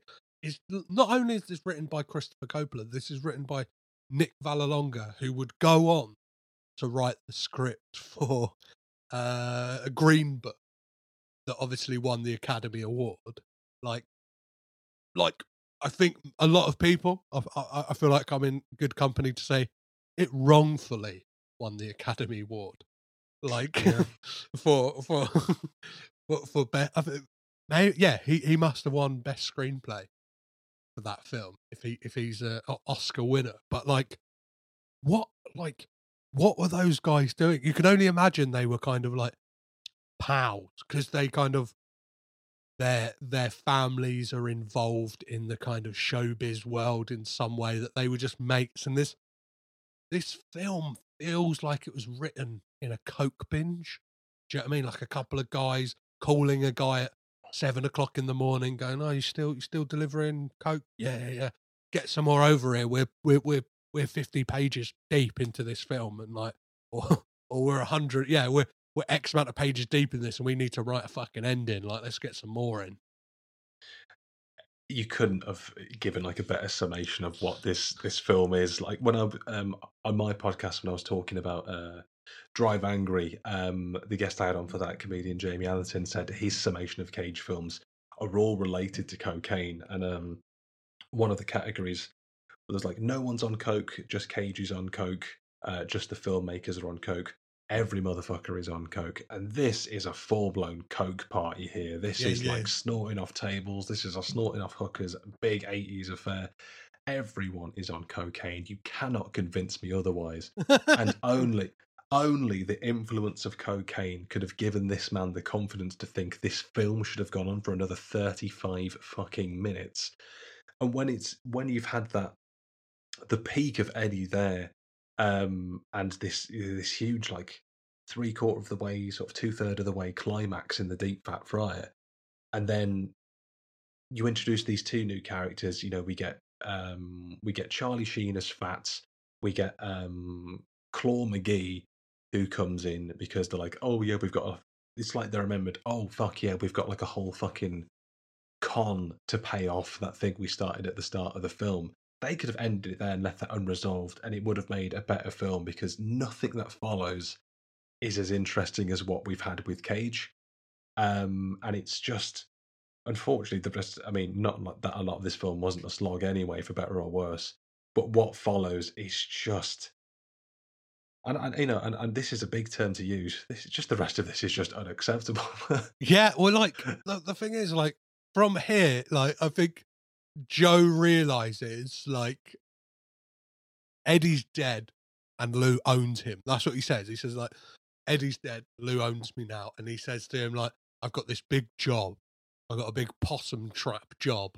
And this is kind of like, this is supposed to be like a kind of big Ocean's 11 style, like, big con at the end. And it's just like, I don't know, it feels like you've got to like watching the finale of a show and then them going, oh no, there's one more episode. Do you know what I mean? Like, get into like or like, I don't know, like, as great as it was, it's like watching the end of Breaking Bad and then going, oh yeah, by the way, we've got El Camino, where it's like, oh yeah, it's really different in tone. If you kind of watched it straight after the end of Breaking Bad, it's like end on this big bang, and then it's like, let's slow things right down, because we want to pay some stuff off. And it's I don't know, like, I've got a clip of Charlie Sheen just because I felt like I needed to include Charlie Sheen in this. This was Sam's game. Samuel Langhorne Clemens. You know, Mark Twain. The genius behind Huck Finn, Tom Sawyer. Personal favorite of mine. A Connecticut Yankee in King Arthur's court. He used to play whenever he had writer's block. Said it was good for the brain. I don't think I've seen you around here before, have I? No, I'm not from around here. That makes sense. Welcome to paradise, Mr. Joe. So do you want to take us through what this final, what entails in this final con that Lou has got for Joe to partake in?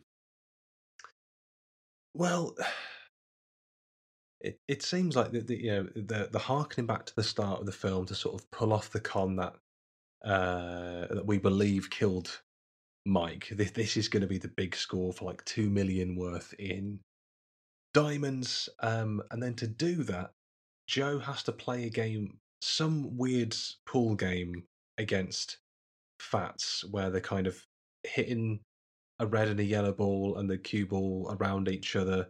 I don't really know what the game was. So I kept playing it. I kept kind of looking out for that, because I was like, what are the rules of this? Tried searching. I was like, is this actual billiards? Because I noticed there's no pockets on the table, for one. This might be like old school billiards. And it looked like what you had to do was get to 25 unbroken, like, kind of shots. But all you had to do was hit the cue ball off of the red and the yellow ball in one shot. Do you know what I mean? You, like, within one hit of the cue ball, had to hit both colours. And that was it. And it was first to 25 who could do it was the winner. That sounds about right. I think you had to hit it off a certain amount of cushions or something because there seemed like an element of trick shottery in this. Well, I think that's just do the angles to be able to hit both of them. Because if it's coming off, coming off that cushion to hit that ball, it's got to then deflect off of that cushion to hit the other ball. All that kind of razzmatazz and jazz. I think it's like the thing is like, I don't think after what happened with Eddie, Paul is like a kind of, it takes it down, and as that music showed us, it's kind of quite sleepy jazz music, and it is kind of like, I don't know, it's like you've ejaculated, and then like it's like, and then you're asked like to do something, like go for a run. It's like, I don't think I want to go for a run right now. I just want to go to sleep.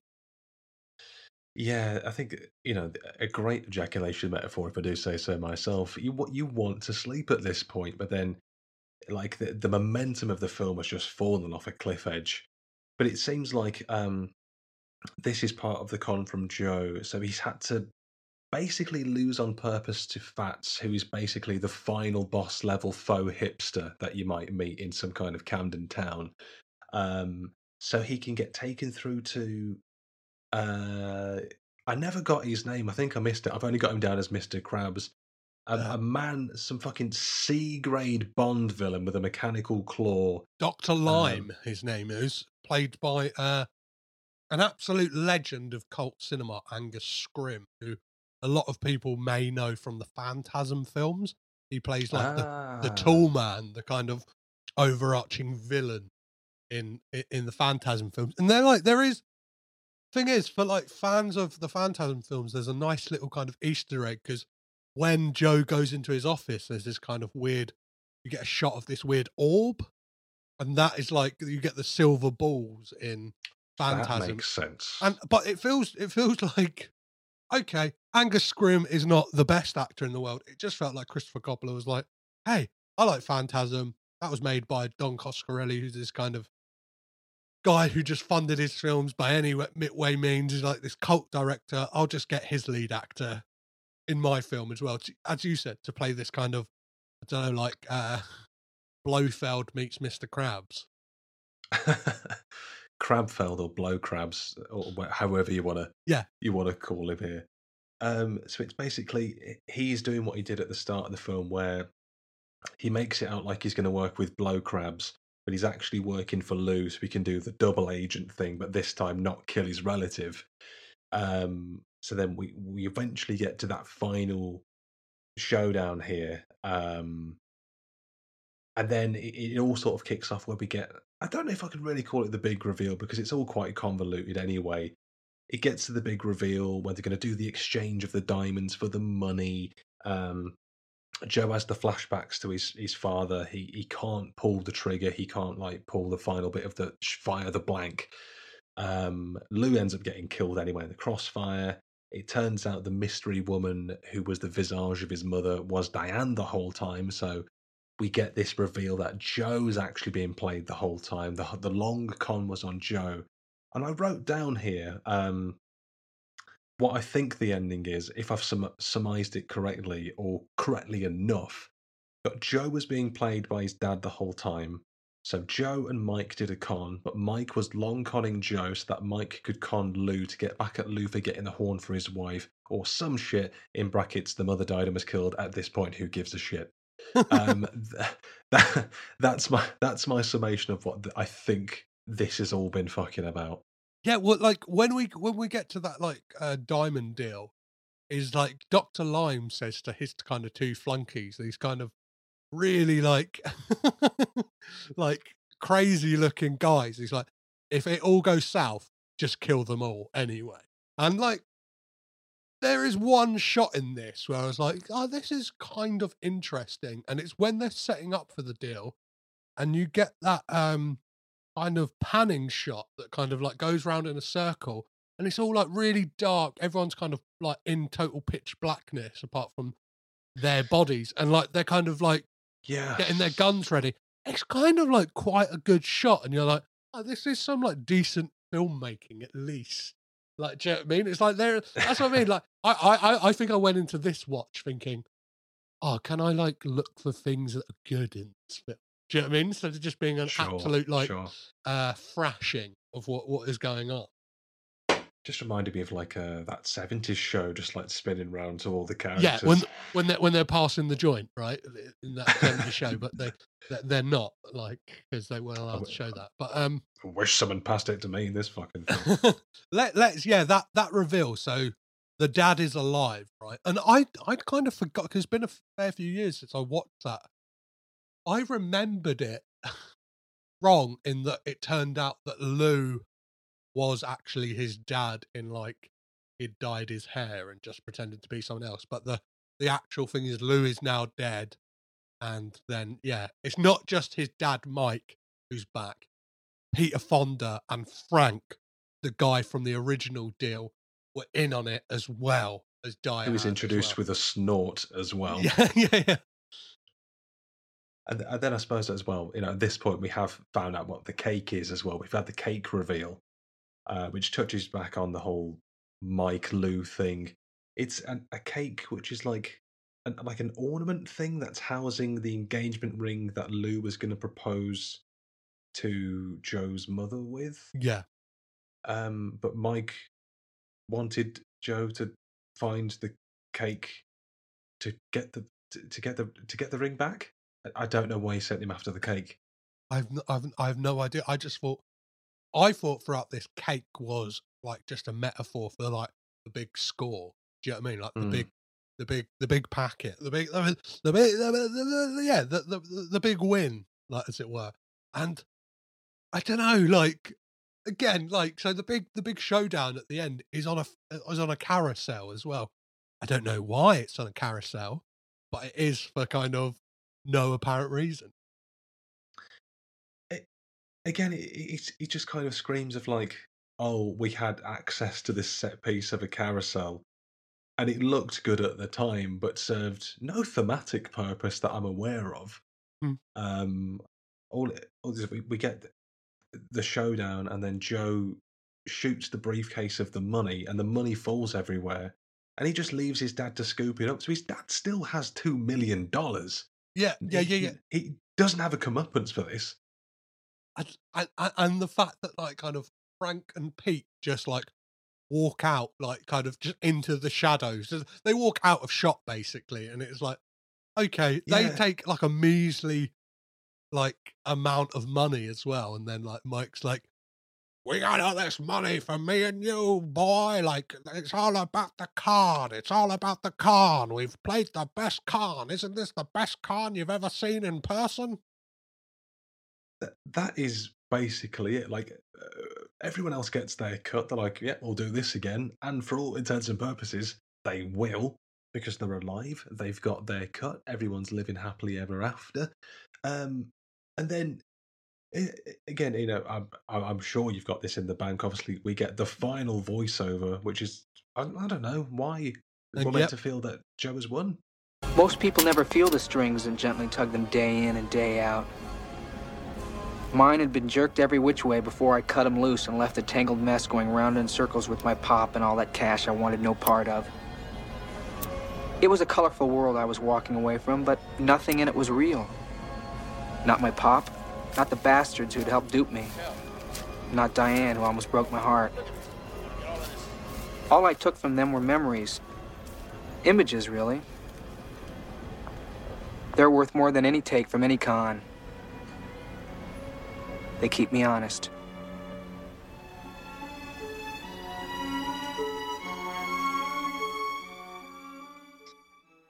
So yeah, that is scene, set, film, wrap, done.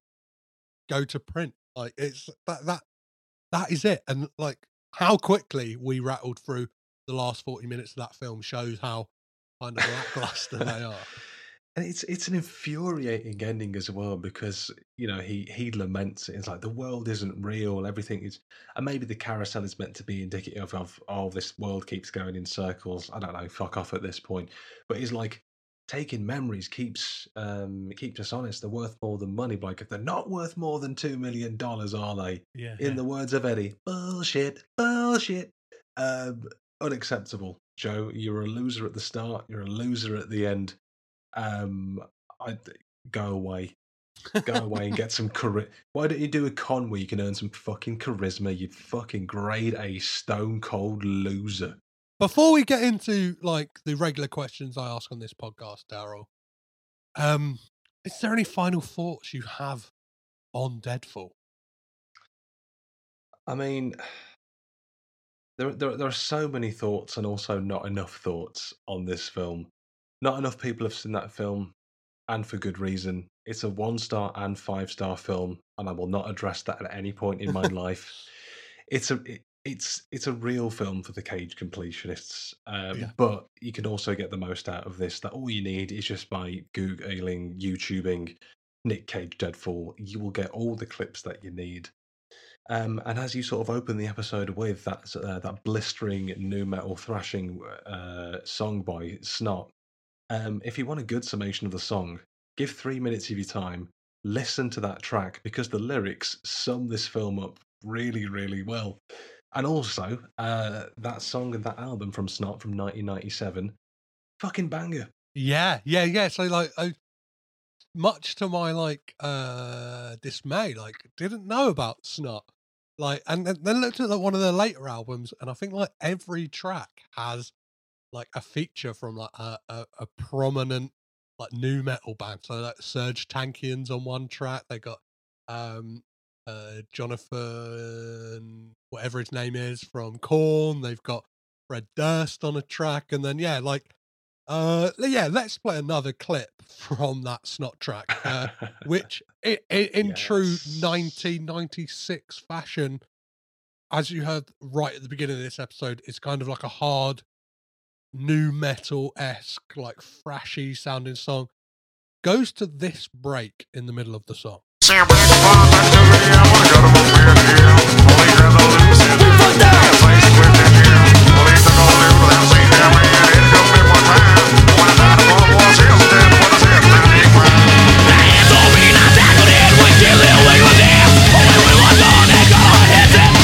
Well, vive la fucking France, man!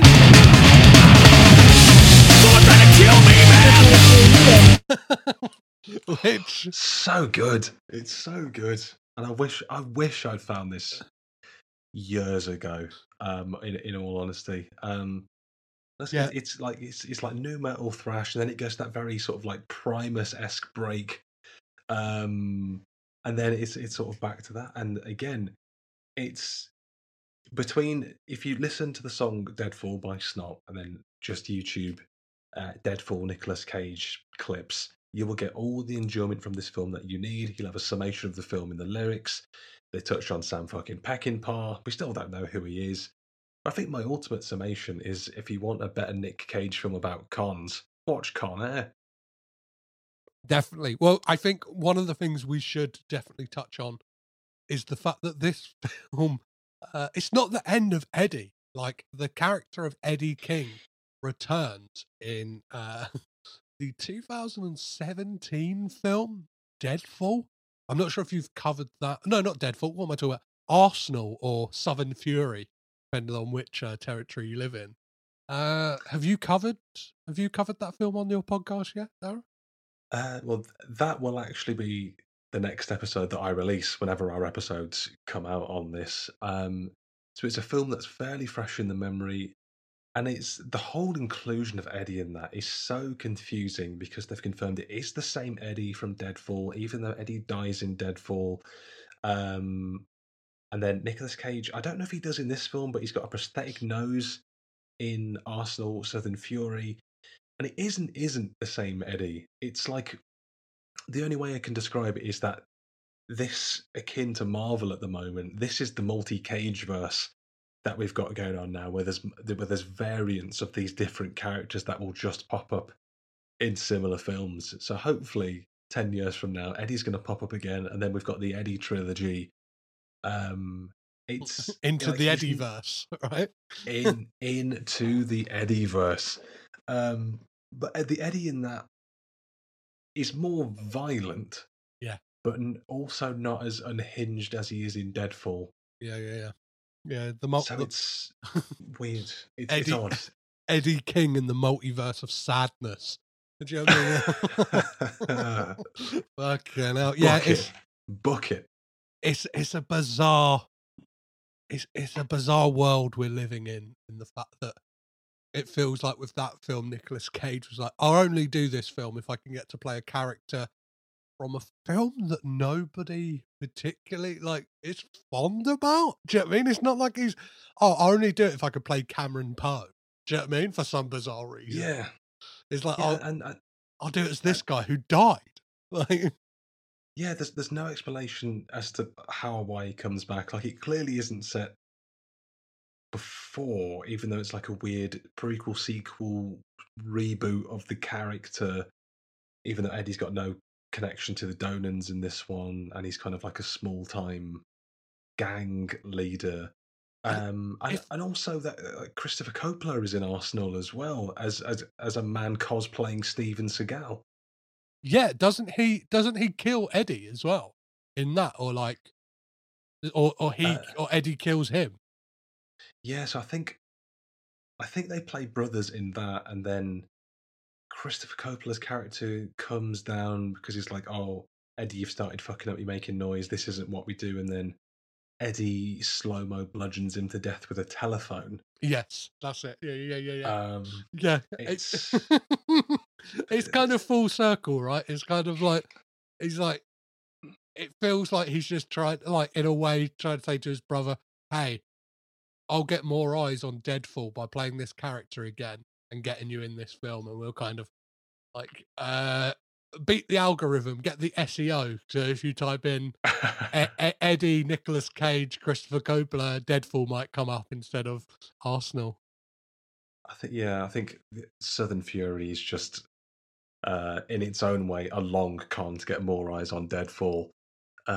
Which is, again, weird that Christopher Coppola won't talk about it when he's acting alongside his own fucking character that he made to some extent. Yeah. I tell you, man, the multiverse of sadness, fucking wild. Well, let's wrap up this episode, and I'll ask you 3 questions to kind of judge Nicolas Cage in this film. The first one being, does Cage have bad hair? Technically, yes, but it's a wig, so no. All 3 of these questions feel quite redundant from listening to this conversation, because I imagine the listeners would have heard us talking about or heard clips that will prove the contrary, especially for the next 2. Does Cage do a crazy voice in this film? He's obviously synonymous with doing voices, and I think this is one of the ones he's known for. Boy, does he, again and again, with every intonation you could possibly want. If you want crazy Cage voices, this is the film that you come for. You will not. I mean, the rest of the film will, but the voices will not disappoint you. And last one, really, really redundant. Does Nicolas Cage freak out Daryl? It's 3 for 3. That's 3 yeses from the judges. You're going through to the next round. Yes, and yes again. You made it. Welcome to the big league, sunshine. Welcome to judges' houses. You've made it. You'll be Christmas #1, Eddie. Don't you worry about it. So, based on this film alone, Daryl, is Nicolas Cage the greatest actor of all time? My opinion has not changed from day one. Yes, he is. There is nothing in his past, present, or future that will ever deter me from that answer. Greatest of all time. I love that. Yeah, your podcast, you went in with the thing that Nicolas Cage was the greatest actor of all time, whereas I think this is where our podcasts differ. I went in as a skeptic and have soon become I think it took me a while to like really be enamored to him, where I'm like defending films like Stolen, being like, Stolen's great. I don't know what you're talking about. I don't know why you say it's a bad film. I think it's pretty great. If he doesn't get you by Deadfall, then he never will. And that's the long and short of it, right? Yeah. If you can, what's the sort of summation? If you can't handle him at his Deadfall, you don't deserve him at his Wicker Man. Yeah, or yeah. You don't deserve pig if you can't stomach some Deadfall, right? You don't deserve. You can't just have the highs. Them You can't heady just have the highs. Yeah. highs. You can't have the leaving Las Vegas without a Deadfall. You can't have the Oscar win and the absolute turgid. You can't have a face off without a vampire's kiss. Which is true. Nicolas Cage said that heavily inspired him. So yeah, you are right on that. You've answered this question. Who would you recommend this for? Well, would you recommend it? Like, would you recommend it to the everyday film fan, or is it just, as you said, for the Cage completionists? I mean, I'll be honest with you. If I haven't expressed it enough at this point, it's a difficult sell, this film, because if you sat down with a room of people, at a certain point you'll have some explaining to do. Mm-hmm. I think this is, again, to make the sort of comparison, this is one of those weird films that you find at a certain point in your life. It's like with The Room, you seem to find this at a certain point in your life. Uni students seem to find this crops up as a uni thing. I mean, you can't just be a casual cinema goer and then go to Deadfall.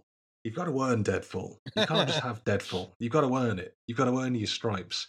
I mean, we've got the corporal, sergeant military. We're dressed down in honours and decorations on our shoulders, on lapels on our chest. We've done the graft. We've done the work to get to this point. You'll get there, dear listener. You'll get there. But you just can't go into this blind. Otherwise, this is gonna saturate your ideas of the man. If this is the only Cage film that you see, so do your background research, be aware of what you're getting into, and just let this film happen. Is the best advice I can give. Definitely, just like get a group of friends who have possibly seen it before, get some beers, get some pizzas, and kind of have a laugh with this one, mate. Like.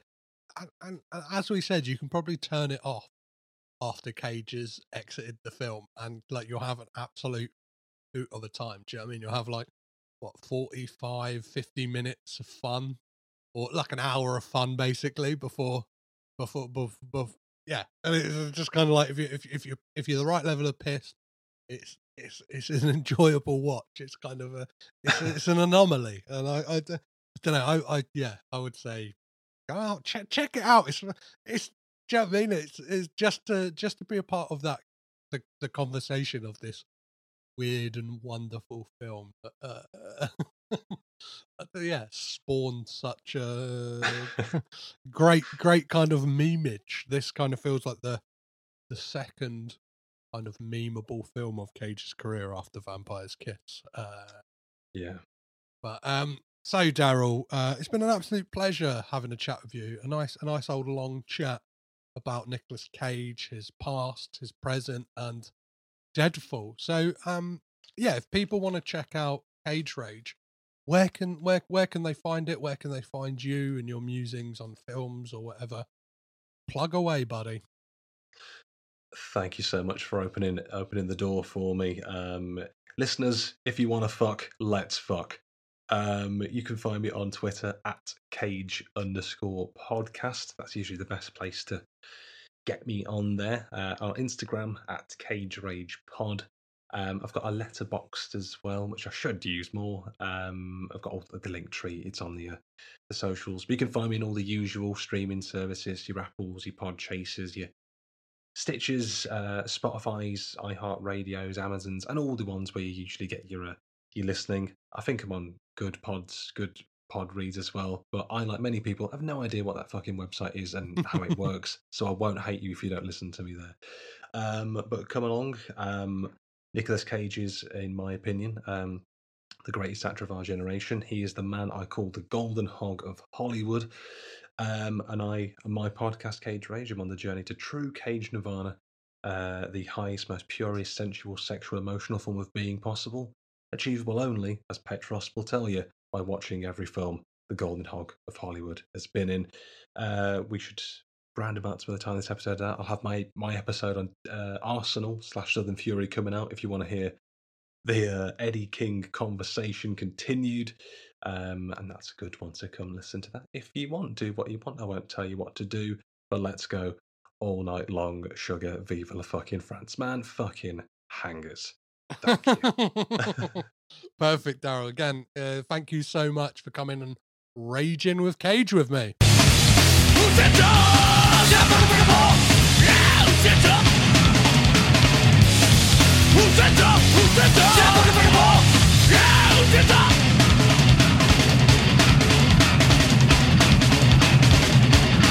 That track is a fucking banger. If you haven't heard that song by Snot, we talk about it on the episode.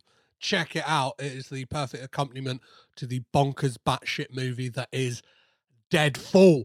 Massive thank you for slogging all the way through that one. It was a lot of fun. Hopefully you enjoyed it. And a massive thank you again to Daryl Edge, my kind of the yin to my yang, the northern version of myself, the man who is trying to reach true Cage nirvana by watching every single film. And I'm not going to tell him that it's a disappointing road, because I think we're yet to get to that true Cage nirvana. It's a lot of fun to talk to somebody who's suffered and kind of been on the same journey as me. So yeah, I always love chatting to Daryl. It could be easy to be rivals, but it's a lot more fun to be friends. So coming up next week on the podcast, I'm not sure if a lot of you remember. I'm sure you do. Your memories aren't that bad, but you might be a new listener. You might have jumped in from Cage Rage, or you might have jumped in from elsewhere just to check this out. You might be a big Deadfall head. So last year I did a mini series called the Caged In Pigcast, where I looked at the film Pig and spoke to a good handful, more than a handful of people who were involved in that film. So that included Vanessa Block, the film's co-writer and producer, Chris Zarnecki, the chef who was one of the consultants on the film, Philip Klein and Alexis Grapsas about the music, David Nell, one of the stars of the film, who plays Chef Finway. I think that's about everyone. But next week we're bringing the Caged In Pigcast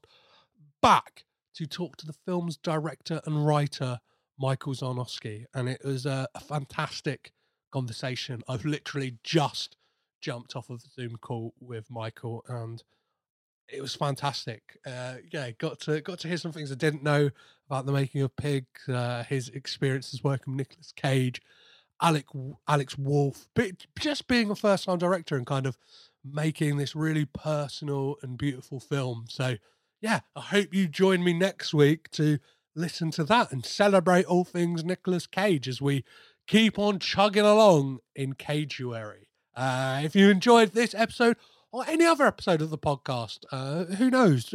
Let your friends know. Let people you know that this exists, because, as I always say, this could be somebody's favorite podcast. We could be talking about somebody's favorite film. So always let people know.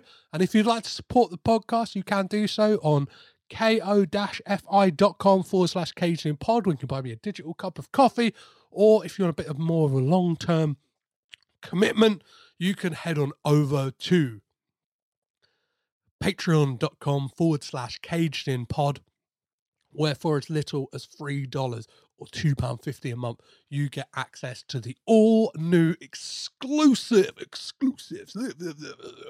podcast series called Movie Brat Bros, where I am looking at the films of Francis Ford Coppola's cohort. So the movie Brats, looking at their films and how they compare to Francis Ford Coppola.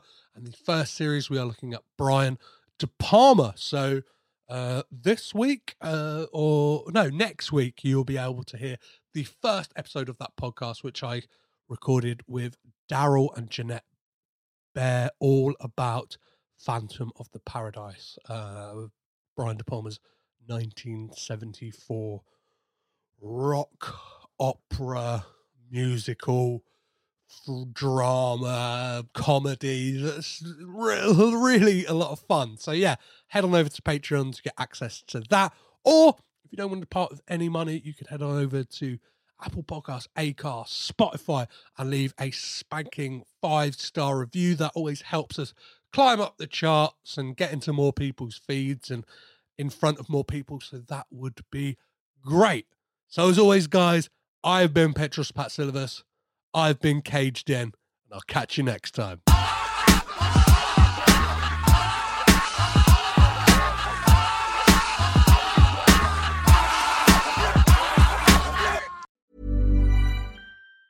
Planning for your next trip? Elevate your travel style with Quince. Quince has all the jet-setting essentials you'll want for your next getaway, like European linen, premium luggage options, buttery soft Italian leather bags, and so much more. And it's all priced at 50 to 80% less than similar brands. Plus, Quince only works with factories that use safe and ethical manufacturing practices. Pack your bags with high-quality essentials you'll be wearing for vacations to come with Quince. Go to quince.com/trip for free shipping and 365-day returns. Hold up. What was that? Boring. No flavor. That was as bad as those leftovers you ate all week. Keke Palmer here, and it's time to say hello to something fresh and guilt-free. Hello Fresh. Jazz up dinner with pecan-crusted chicken or garlic butter shrimp scampi. Now that's music to my mouth. Hello Fresh. Let's get this dinner party started. Discover all the delicious possibilities at HelloFresh.com. Even when we're on a budget, we still deserve nice things. Quince is a place to scoop up stunning high-end goods for 50 to 80% less than similar brands. They have buttery soft cashmere sweaters starting at $50, luxurious Italian leather bags, and so much more. Plus, Quince only works with factories that use safe, ethical, and responsible manufacturing. Get the high-end goods you'll love without the high price tag with Quince. Go to quince.com/style for free shipping and 365-day returns. This podcast is presented by the Breadcrumbs Collective, home of the Pod Charles Cinecast, Caged In Coppola Connections, A Driptown Limerick, Maine, Franchised, and many more to come. Our shows are all presented ad-free and made possible by listeners like you. Please support our shows by subscribing, leaving ratings and reviews, and becoming patrons at patreon.com. If you'd like to learn more about Breadcrumbs, head over to breadcrumbscollective.com. Breadcrumbs. It's more than a podcast network. It's family.